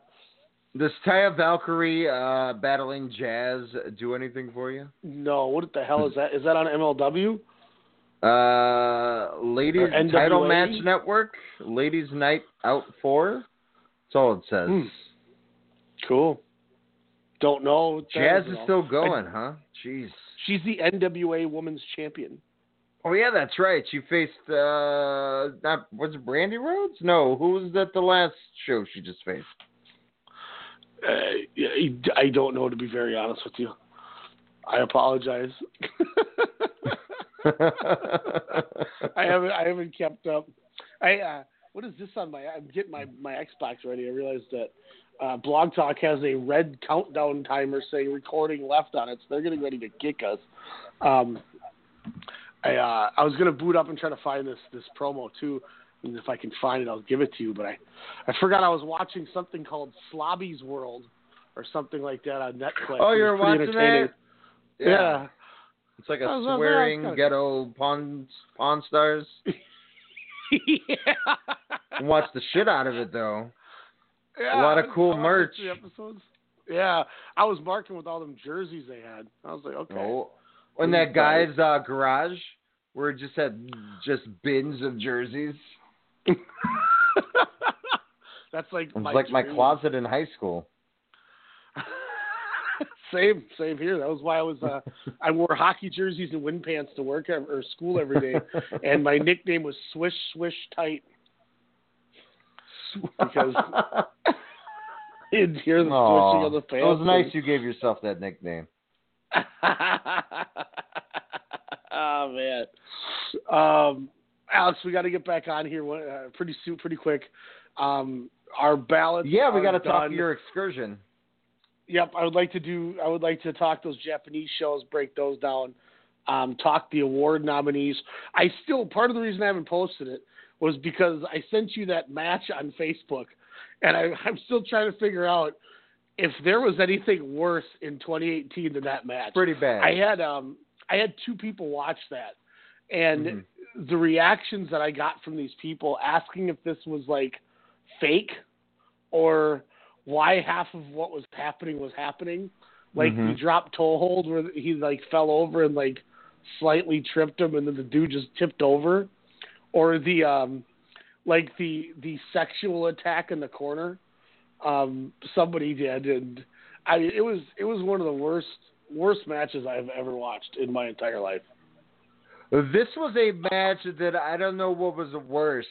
Everything you said, or the lack of just crowd. Lack of crowd, and just the response was just god awful. Like you said, you always work the left, right? Yeah. Always work the left. They did not get that memo. They did not watch The Wrestler, directed by Darren Aronofsky. after the first 30 seconds, Jordan was sitting there, and he's like, wow, that was an awful standing switch. Wait, why is he grabbing his right arm? And from there, it was over. So I'll get these ballots out to everybody, but yeah. And then the worst part was they had a guy named Holocausto defeat a guy named Shalom. Shalom, yeah. And he beat him with he had him in a tombstone and just shook him. And he gave up with a tombstone. Shades of the Yeti. 24 years ago. Oh man! But we're gonna get these ballots posted. I'll start tagging everyone in them. But yeah. So we'll be back. We'll probably be back again this week before the week's over, so we can. Yep. We can talk. And then next week I'm Performance Center bound, going to the Old Town. When are you going to Orlando? On the Sunday, and I return the day of a Royal Rumble, which is then I will drive after a long flight very early in the morning, hopefully with no snow, to watch hopefully the resurgence of WWE pay-per-views. I believe there's going to be 10 of us for this year's Rumble, so I'm going to see 10. What everyone wants to. Yeah, so everybody's going to be able to buy 3 numbers this year instead of 5. So I was almost thinking kids in cages. None of that shit. No. Thankfully, there's the person who brought kids in cages won't be there. I can guarantee you that. Oh, thank God. We won't have to worry about that. It'll be like Jordan and Isaiah and people like that. But I'm almost thinking since people are only going to be we're only going to be able to buy 3 numbers instead of 5, we should do like $10 a number, because then the winner gets $300. Nice, clean $300 for the winner. So we'll have to all partake and figure that out. But we will return hopefully here before Alex shoves off, and then we will be back next week. Some more great content. Check us out, Facebook. Love us on a WrestleCast Radio. Put that in the search bar. Don't forget also Strong Style Media. On Twitter, follow us at WrestleCast _SSM. Again, at WrestleCast with the T _SSM. Don't forget, get the merch. 3 awesome shirts, a 4th to come with the Wrestling Gurus kind of being showcased hopefully there. We got the Woos, the Oh Yeahs, and the A Chicos coming at you. ProWrestlingTees.com /WrestleCast. Only $19.99. They always got awesome sales. I'm sure free shipping options. Check out an awesome WrestleCast radio shirt, as well as some of the best wrestlers on this planet.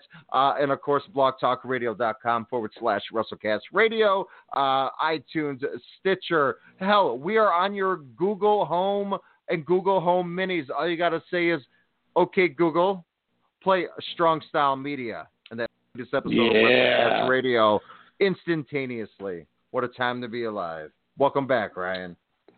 Thank you, sir. It's good to be back. I'm glad we got to do this, and we'll be doing this again with y'all very soon. Thank y'all for listening. We'll catch y'all.